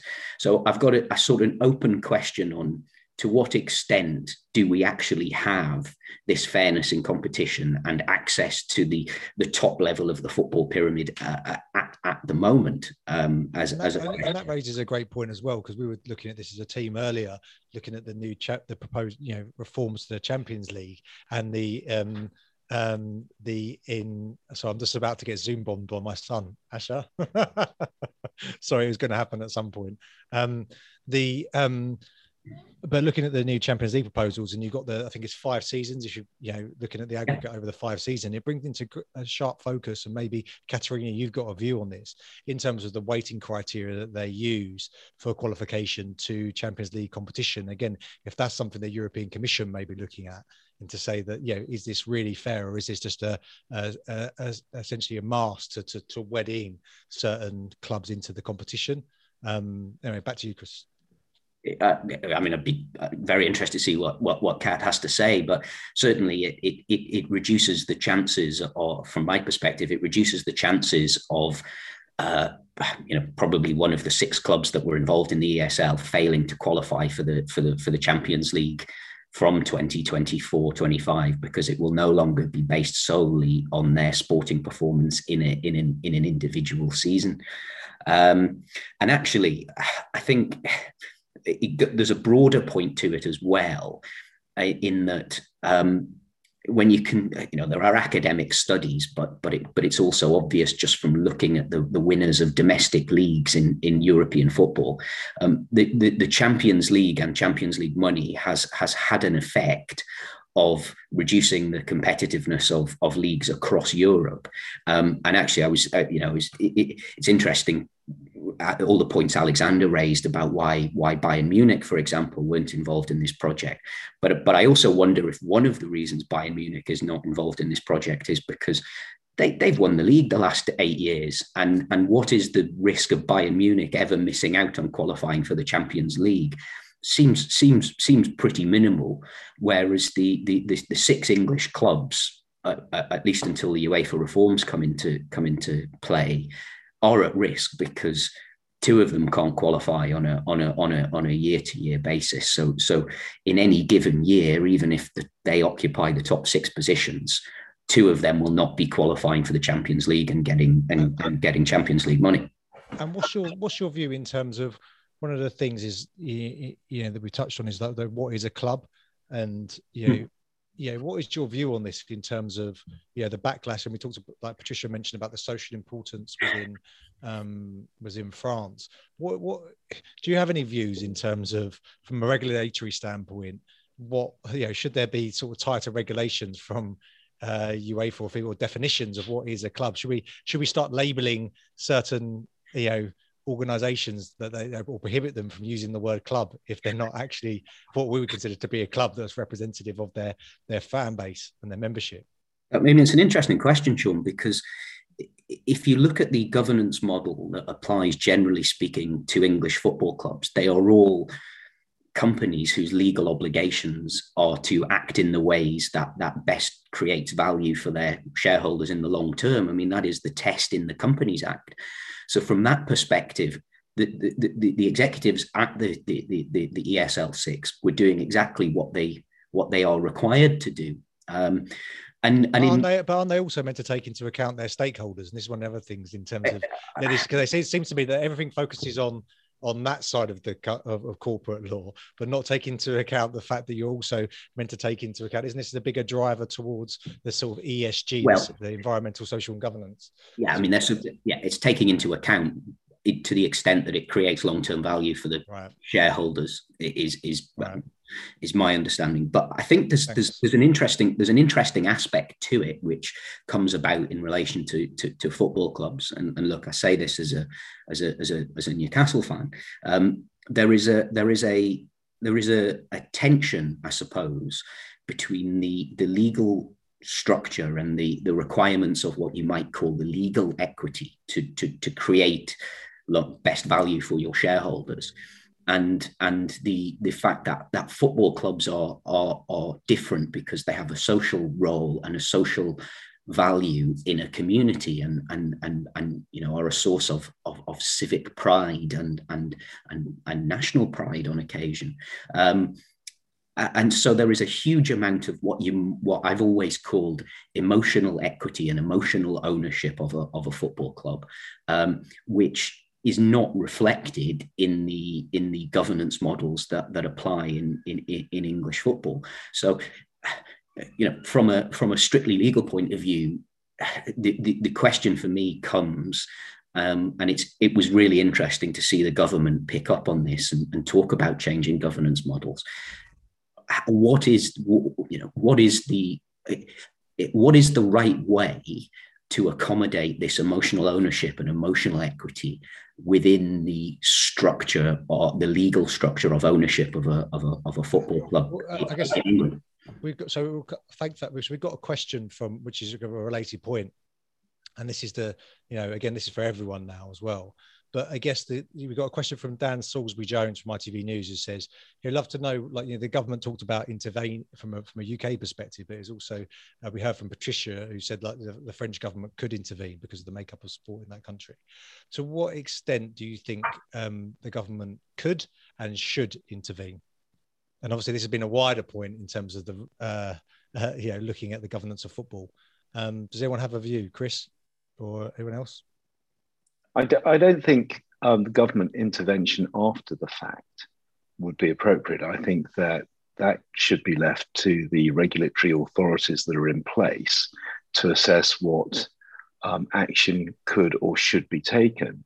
I think that the threat, and I mentioned this to you before we started, but the threat of a Competition Markets Authority investigation was one of the key weapons that Boris Johnson and the government deployed in messaging to the clubs, because irrespective of whether or not they could or should have had arguments in their favour or against them, an investigation by the CMA would have really created an environment of risk, both for the clubs, for those 6 English clubs at least, and for the funders and others involved as partners in this endeavour, because at what point do you actually enter into a project if the risk of government intervention by investigation looks significant? And do you think so, Graham, on that point, I think it's a great point you've raised about the Competition Markets Authority. But while I was suggesting, and it was it was my Dan asked a great question and I badly edited it. But I was saying about the government intervention. If you're talking about government intervention here, I mean, the one that's probably the most regularly spoken of is the fan representation on boards of football clubs, or amongst the structure in a football club. I mean, it's been discussed, touted. Obviously, it's different to that. The governance structure that's sitting in Germany, but some form of representation is really being promoted, and you can almost feel that there is fertile ground for it at the moment. Obviously, you've got private enterprise and large amounts of investment that will sit on the other side of that argument and be quite concerned about how they're going to operate their businesses with enforced intervention. And Patricia, as there from a French perspective, and Alexander from a German, and Stella from an Italian perspective, looking at this, in the UK, there's been lots of discussion about setting up an independent regulator for football. So there's an inquiry going on at the moment, but having this body that looks at how the FA, the Premier League are run and how they license participants, essentially branched off from any commercial interest in involvement. What's kind of your take? Because obviously in France we have this government involvement, let's say an authority, or they delegate that out to French football, yet we've seen that financial trouble that you're talking about in terms of the broadcast. Has there been a sort of, from the French perspective up to now, has there been a view looking at, I don't know, Germany or France or Italy and saying, hey, should we adopt more of a model like that? Or is everyone quite happy with how things are in France? And it'd be interesting to get the German, Italian perspective. I mean, in France, it's the federation. The federation is very strong because she can act on behalf of the states. So she don't need the states acting. She just had to act on behalf of the states. But for sure, in France, all the organizing the competition, this is on behalf of the states. all commercial issues are private. So the federation and the league they have two caps. One commercial for instance, the TV rights. This is a private and goes to the civil court. But all staff who concern the organization of the competition is on behalf of the state with a delegation. So the state just has to say one word, like Macron and the Minister of the Sport said, and the federation cannot act differently because she has a monopoly. And the monopoly of the competition. Yeah, doesn't that create a tension though? Is that one of the reasons why there have been these media rights problems, because of the fact of this essentially it can change because of they're basically political intentions? I don't understand the question. So is one of the reasons why the French media rights landscape, the football media rights landscape, has been so difficult? No, nothing. No. This is totally different. No. This is a completely different issue. No, completely different thing. Thank you, Patricia. Stella, from an Italian perspective. No, I think from an Italian perspective, the government could not have a say or a legal action. I mean, in the sense that it could not impose under the current landscape sanctions or stuff like that. So the federation has the monopoly, is the regulator, is the leagues are the event organizers. The leagues are those who are entitled pursuant to a law to commercialize TV rights. So as Patricia was saying, commercial issues and consequences and potential damages and stuff like that would be under the possible legal action from sports stakeholders. Thank you. And Christopher, you got hand up. Yeah, I just wanted to jump in and on the question of the independent review of governance. I would actually slightly disagree from what Graham said. I would welcome the government taking a look at, how governance works in football, and is it fit for purpose and fit for what purpose? Largely because I don't think anyone else is in a position to do it. The Premier League is a trade association for its 20-member clubs, essentially. The FA, I'm not sure, is structurally set up to be able to do that. So I don't feel the football industry has anything to fear from a proper independent assessment of, what should this sport be functioning for? What are we trying to achieve, and how is that best achieved? And I say this not just from a governance perspective in relation to issues like the ESL, but also in terms of the long-term health and sustainability of the game. Now, so many clubs, even now at Premier League level, are entirely dependent upon owner subsidies. And sometimes that is a great thing, and they transform their clubs. And Sean's team, Chelsea, have won Sean tremendous. Jones' team, please. Sean Jones' team, sorry, yeah, Sean Jones, sorry, not Sean Cottrell. Sorry, apologies. But Chelsea have been transformed into a big club and have won tons of things because an owner has provided lots of financing. But the uncomfortable thing, even in that situation, is any club requiring owner financing and owner subsidies is vulnerable to the continued health and interest of one individual, and that individual may stay committed for a long time, and that's fine. But we've seen situations in English football where clubs have required owner financing, and that owner has, for whatever reason, been unable to provide it. So Chris, sorry, it's my fault for my bad time management. So apologies to all the speakers for not getting to Q&A quicker. I wanted to give all the speakers a chance to speak, so hopefully everyone can stay with us to get their questions answered. But so basically, you think, an independent regulator, or at least an independent review of that is welcomed. And then great. So now we've got David, and I'm just going to ask one more question from the floor, and then I'll come to David Thomas, who's got his hand up, and then I'll come to Aravind, who's got his hand up too. So Katerina, I think this one for you. Oh, sorry, Alexander, I left you out in that. Did you have anything you wanted to? Problem. I think that our approach would be very similar to what Stella has mentioned with regard to Italy. Sports associations enjoy the autonomy of association, and they're able to regulate their own affairs. And whenever they act in economical capacity, their regulations are also subject to supervision by the, for instance, competition authorities.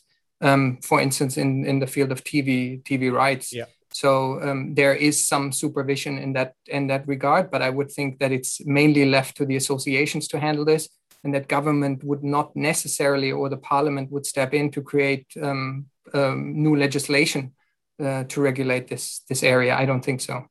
Thank you. And then Raphael Schroeder has asked, and this one for you, Katerina.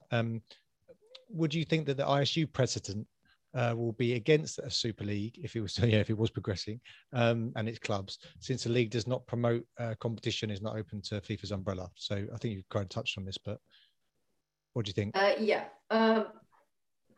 ISU has been obviously in another sport and other facts, but it has provided some general rules that we can take and apply, such as that regulatory authority being monopolized by a private regulator is okay.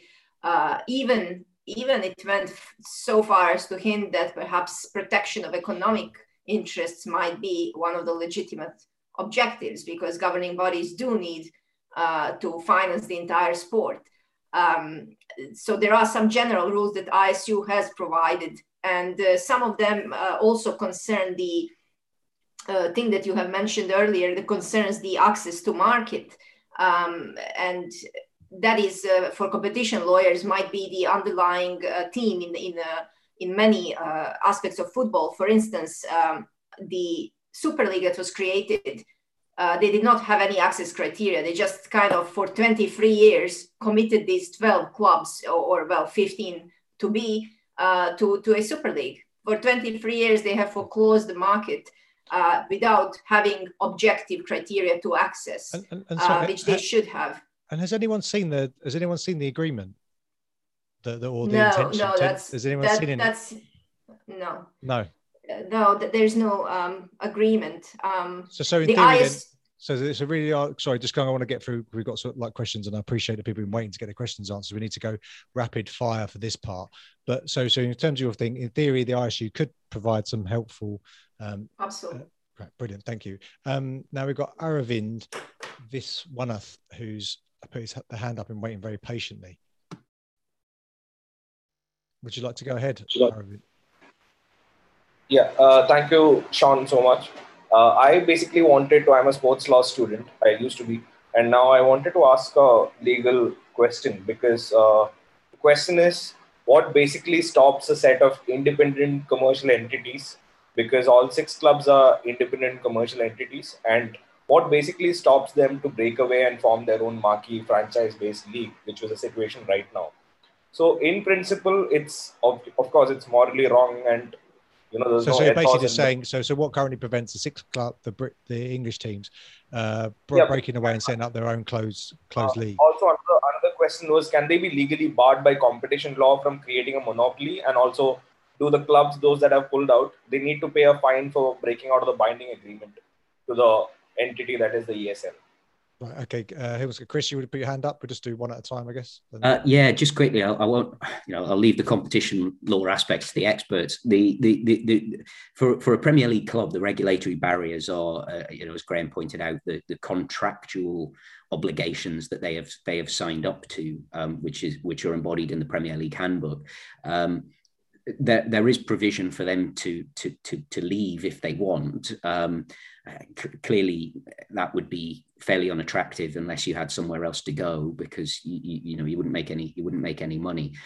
There's also provision that if you did resign from the Premier League, you have to indemnify all the other clubs for any losses that the league and the other clubs incur by virtue of you leaving the competition in terms of the commercial contracts and the broadcasting contracts that the league has entered into.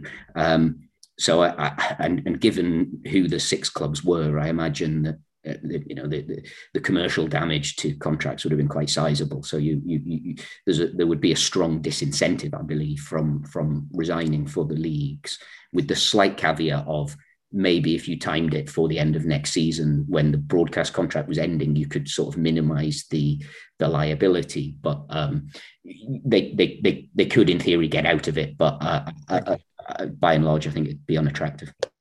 Thank you. Next up, I think this is one for Patricia. Do FIFA, UEFA have a legal basis to threaten players on Super League clubs? And this is with bans for their national team play. So, you touched on this in I think at the beginning, you were saying that you felt it was appropriate for FIFA or UEFA to sanction the national association. Would you sanction? Do you think there could be sanctions against national teams or just the association themselves? I mean, if you look at all the status, FIFA status and UEFA status, Article 49, Article 41.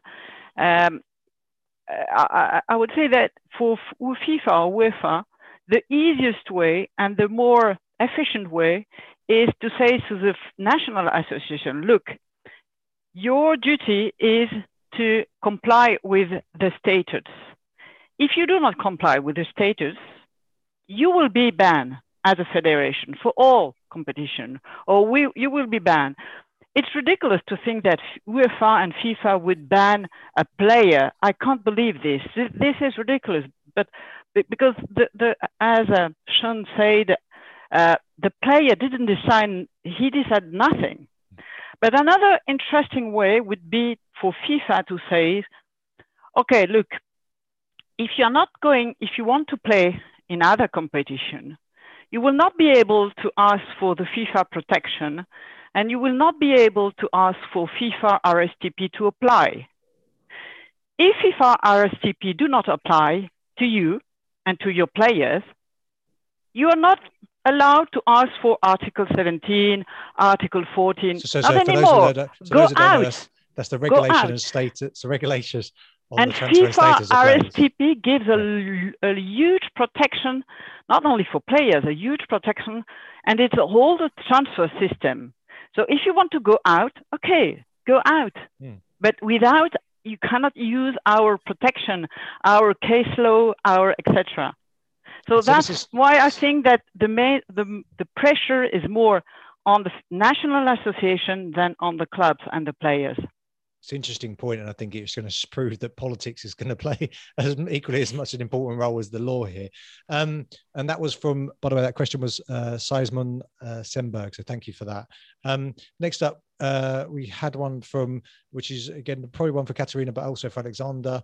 What are some of the precedents around breakaway leagues competitions from FIBA EuroLeague, and do they give any clues as to how this might end? I know you touched on this earlier, but is it the case that we're just still waiting? Because this, as you said, we haven't had the case been sitting there for 6 years, I think you said, Katarina. Are we just, there's nothing we can conclude from that at the moment? Is that correct? Or I'm happy for Katarina to answer this, because I don't have an update on that pending situation in front of the Commission. Katarina, maybe you have heard something. You've argued earlier that it might be a catalyst for the Commission to pick up the work again in this regard. But no.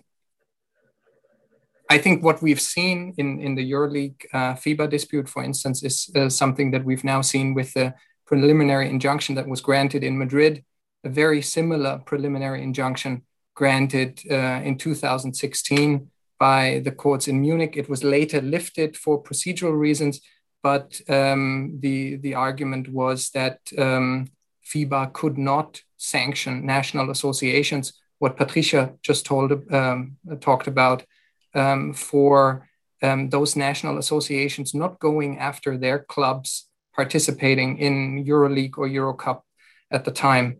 I mean, both have lodged complaints. EuroLeague has complained against FIBA. FIBA has complained against EuroLeague in front of the European Commission. We've had several statements also by the commissioner on this case, but we don't have any clue yet how this is going to be decided anytime in the future. And it's certainly interesting. I did an interview with Adam Lewis and Jonathan Taylor QC, in which Adam Lewis said that he thinks that there's going to be increasing challenges under competition law, amongst others, for the regulators across sport as situations like this occur more and more. So they best get prepared to deal with them. We've got a great question from Jeff Pearson, particularly from our UK representatives, or those based in the UK. Think of domestic law. What legislative changes do you think would needed to move to a 50+1 fan ownership model? Anyone want to touch on that? Chris? Everyone wants to touch on it. So do you think in the UK we can see the government saying, right, we have to have a 50+1 rule? Graham? I think the chances are extraordinarily slim. In the same way as I don't think the European Commission wants to get involved in the European arguments because they see it as a hot potato. I think that the government here is very keen to guide and to send messages, but to actually have full-scale intervention and interfere with private interests, I think they'll shy well away from that. I just don't think that that's on the agenda. And just to come back on Christopher's point about governance, the last major governance issue in football actually involved FIFA. And not only did it involve governance at the core, but it involved FBI investigations and everything else. The impact of that has been significant. But remember, there were allegations there of very, very serious wrongdoing. In this instance, we're talking about the balancing act between private and public interests, and if you like, culture and history. Those aren't really topics for government intervention, are they? I think this is, to come back to you on that point, this is more about the regulatory culture and the sensitivities and the PR and, if you like, the product. I know this sounds like the business, but it is the product at the end of it which binds it together, which pulls the money and the punters and gets kids playing in the park. They enjoy the game because they see it and they play it, and that's isn't this the uncomfortable tension that's there at the moment? That I agree with you in the sense of when you look at the product, right? You go and fans, are they consumers? I say to people all the time, what is a fan? Can you define a fan, a supporter, a customer? How a football club would define that differs greatly. But isn't one of the problems is that, as we've seen, that certain owners of football clubs have got away with doing things that are questionable in whether they're interested, like selling off grounds and doing other stuff, right? On the basis, though, that they're trying to protect what they would loosely term as a community asset, not legally, but they would say we're an asset to the community, we want the supporters and everything else. So essentially they've had a pass. They get a lot of exemptions under various laws and get a lot of goodwill from people on the basis that their whole PR initiative, as you would call it, or the branding is around how much they influence and impact the community. Unlike, say, for example, like an American football team or others who are a for-profit business out and out. Yeah. But we're in the middle ground, aren't we? We're not back in the sort of early part of the last century where football was largely a pursuit of the amateur. And we're not in the position of the fully franchised game in the US, where there are the minor leagues, but there's a big gap between the franchises, the minor leagues, and the varsity work and the grassroots. We're somewhere in the middle, and we're at that point where the professional game is actually improving and has been improving for many years. You talk about the misbehavior of the few, but largely speaking, the clubs have improved. They've improved their facilities. They've improved local facilities. There's a culture of ESG, actually, of giving back to the community. We've seen all of the clubs named in pretty much every club in the Premier League has given back to their community. But it's about fine-tuning. I agree with you. And it's about how do you introduce that kind of... It's also early warning system as well. Yeah. I mean, a lot of what's happened over the last few days, or been revealed over the last few days, has been prepared behind closed doors. You know, some of that, and I think there was mention as well about whether or not there were current breaches. Well, it does look like the duty of good faith has not, or doesn't appear to have been complied with. So there are some issues there along the way. I mean, look, these are all speculative, aren't they? We don't know for certain what's actually happened, but we know what we want to. Sorry, go. Thank you, Graham. So I'm going to go to David, then to Chris. Interesting point. So it's a balancing act. I love that. As a that's where we're at. We're in this sort of balancing act. And I should say, for clarity, I'm not suggesting that the Premier League clubs don't do stuff for their community or contribute to it or not enhanced it in any way. I was just saying that there seems to be this tension that's there that you described. David. Yeah, I'm just going to throw in the non-legal perspective here, and I know lawyers like looking at things almost slightly backwards because it's based on what the law currently is versus what it might be in the future. From my perspective, we're living in a post-COVID world, depending on where you are, where the government spent the last year doing pretty much what it wants. And what the government's done over the last year would have been unthinkable a year ago, prior to COVID. The government in the UK has sunk huge amounts of money into supporting the entire economy. It's sunk huge amounts of money into supporting sport. So the idea that it's only going to intervene on the edges, I think I don't agree. I think the government now is in a position where it feels it can do whatever it wants. It's under no obligation from EU law because of Brexit. So, if they want to intervene in this European Super League, they could potentially ban foreign ownership. They could potentially nationalise these teams. Yeah, they've effectively nationalised the railways. I know I said I was going to come to Chris, but Katerina, on that point, just from the Brexit competition I just wanted to throw that in. That we're living in a different world. We're living in a COVID world now where anything is possible. And Katerina, from a competition law perspective, does that, what's your view on that from what David said? Could you ask me the question again, please? Yeah, so David was saying basically, with the government having so much influence, and now that we've Brexited as such, the government could intervene and prevent foreign ownership if they really wanted to. What sort of implications does that have? Because I'm not going to say I'm an expert in what's been largely ignoring. They could have always prevented foreign ownership if the foreign ownership involves foreign ownership outside the EU. So okay. In that sense, it's not different. So, for instance, Qatar or Russian billionaires could still, they are in exactly the same situation as before Brexit. So go Christopher first, then Graham. Yeah, I'd just say as a quick aside, let's not just say foreign ownership. There's good and bad foreign owners. There's good and bad English owners. So let's not just say it's all to do with foreign owners. But I think the ownership model is the question here, and how should that be? What is the appropriate balance to be taken? But one thing that I think has been a trend in football over the last 20 odd years is the owners of football clubs are increasingly insulated from one of the key stakeholders, which is the supporter groups in English football. You only have to look at largely how impotent fan protests have been over the last 10, 15 years. I mean, one of the surprising things about the recent situation is fans were unhappy and something happened that the fans wanted. But you can look at any number of examples of huge fan protests which have just been water off a duck's back. I mean, green and gold at Manchester United. I think Newcastle fans have been protesting against Mike Ashley for 15 years.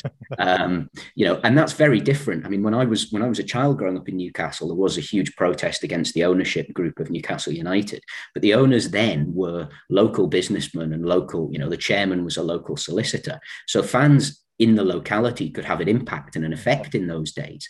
Now, one of the consequences of having very wealthy owners that don't necessarily have links to the area is they can ignore those protests, and it doesn't make too much difference to them. So there is a question here of how do you slightly rebalance that to give this key stakeholder group more of a say and more of an input than they are actually able to have under the model of football ownership in the Premier League that's developed for the last 20, 30 years. And so, Graham, you wanted to say something, so I'll let you go. Now I've got a question.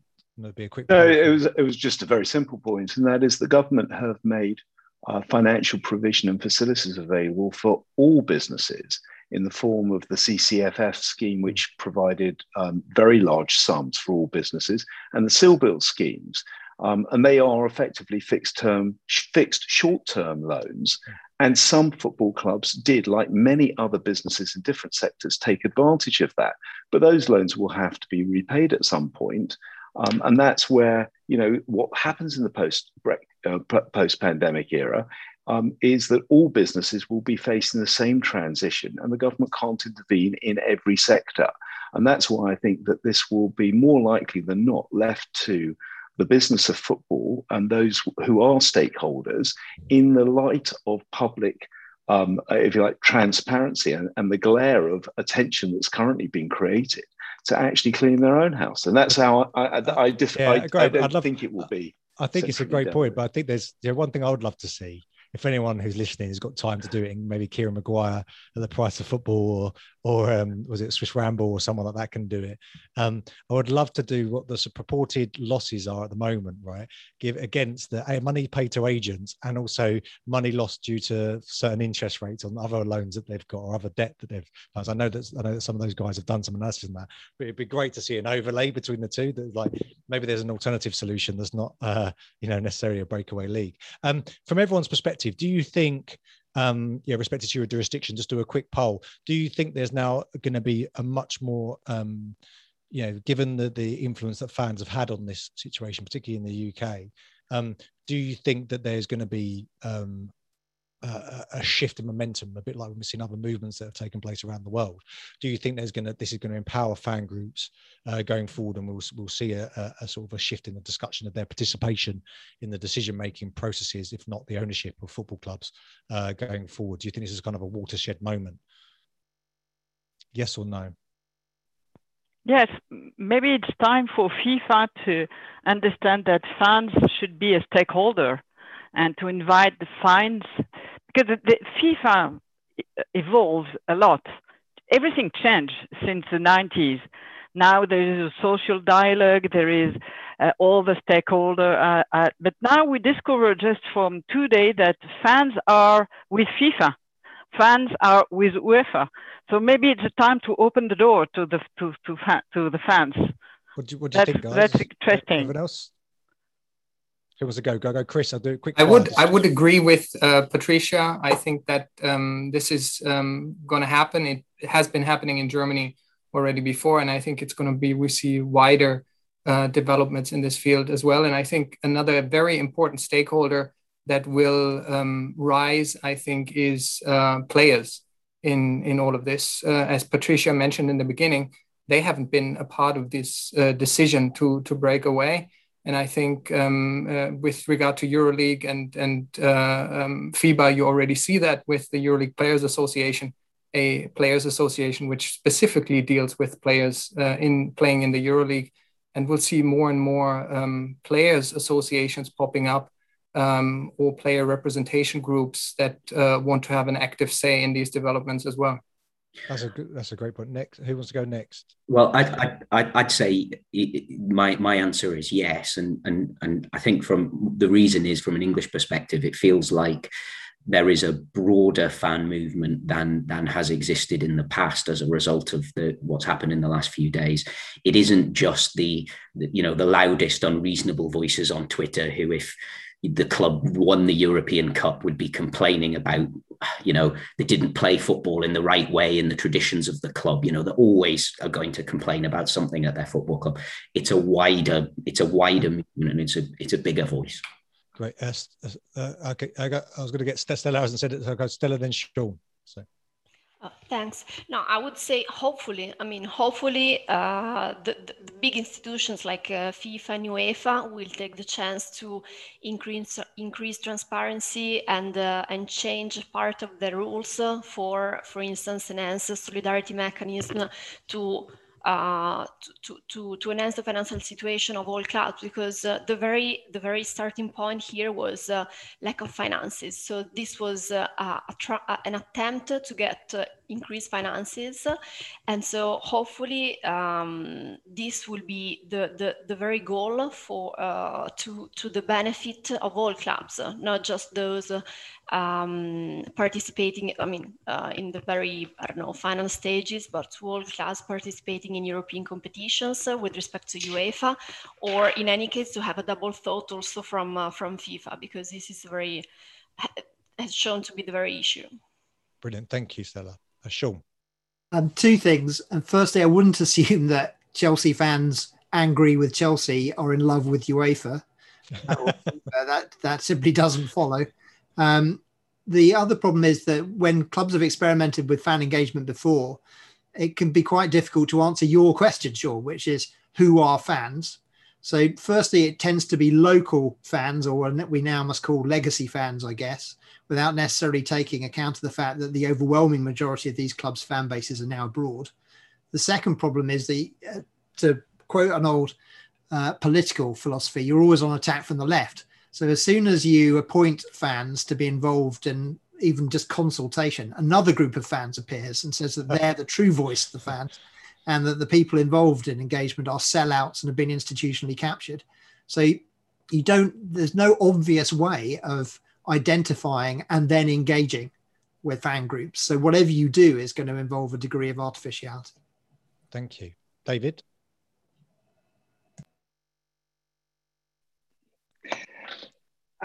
I just wanted to come back slightly on my last point, if that's all right.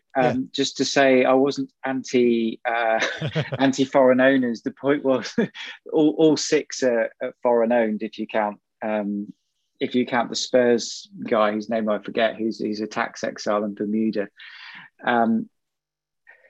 But other than that, I do, the European Super League seems to have gone to bed for the moment. So the government, of course, the government aren't going to do anything massively drastic now because it's gone to sleep. However, I think that those powers are, potentially there should they be needed. I also think what's interesting is, there's this, is it a false belief that UEFA and FIFA are strengthened by this? Because I think the one thing that, for me, that came out of this is, if the clubs decide to go, it was really the fans stroke the government that were the areas or the institutions that were preventing the clubs from going. UEFA seemed fairly toothless to me, but saying that, having failed, I think the club's leverage going forward, at least for in the short term, is reduced. And Graham, fan ownership or fan involvement in decision making? Can you see that being? I think fan representation and acknowledgement and involvement I can't see the downside to it, actually. I think disrupting the ownership structure, I can see lots of downsides, and I can see that having a significant chilling effect on the business of sport. But actually having recognizing the customer and listening to the customer I just don't see how that can be a bad thing. I take Sean's point, actually. What does that mean in terms of, is it the local customer? Is it the local participant? It's a complicated way to introduce an independent but a stakeholder into the structure. But there must be a way around. But I think this is the wider point here as well, is that if we don't, like, as a business owner myself, if we don't ask why people are using your service and engaging with your service, right, you can end up in sort of quite perverse outcomes. And I think particularly in football and in sport, that can be quite pronounced, as has been the case in the Super League. You say, why are people, Man United fans, or why are they Liverpool fans? And obviously, as John Henry publicly apologised, as I saw on the BBC News earlier, got that vastly wrong in terms of, why they actually engage with, for example, Liverpool Football Club. So I think, maybe this is something that they should be very clear on in terms of what is a fan in its various different forms. It might help their decision-making processes slightly better. Now, first of all, thank you to all of the speakers. We've run out of time. I know that we could probably go on, and we've got some amazing questions there, and I feel terrible. I already get through a lot more, so I apologize for not getting through more of them, but I also wanted to give all the speakers an opportunity to speak. So I think what we'll try and do is pull off some of the questions, and we'll come back and see if we can answer them in either if they've already been answered in a summary form on a document, or, this is being recorded. You will be able to access it afterwards. Hopefully we've covered most of the points. The one thing I wanted to say is that every speaker here has done it completely free of charge, giving up their time out of goodwill and in good faith. As you can tell from their contributions, they are leading figures in their respective fields and jurisdictions. So really appreciative of it. Thank you, guys. I can't say you enough for pulling together. And this is, if I'll give any advice to anyone, if I was looking to get answers to some of these difficult questions, I would go to experts. So please do reach out to genuine experts when you're trying to navigate this, and as you can tell, very complex area. Thank you for your wonderful questions. Thanks for, I think it was like 600 people or more who tuned in. Thank you for the 300 people who remained, even though we've run over. I really appreciate it. If you're interested in this type of topic, I should have said, and I'm terrible at doing this, but we have got a football law conference where we're looking at, more narrow areas in around 30 days time, and obviously this has sort of blown up the agenda slightly, so we're now restructuring it slightly. But if you're interested in this area, do go to Law in Sport, sign up, become a member, so you can do it for free or you can pay. Otherwise, we'll keep the conversation going. If you did enjoy it, please do tell people, and of course, if you enjoyed the contribution from the speakers, please do connect with them and reach out to them, and obviously praise them if you found their contributions helpful. So other than that, thank you all guys very much. I really appreciate your time and contributions, and hopefully that provided some clarity for everyone. Ciao.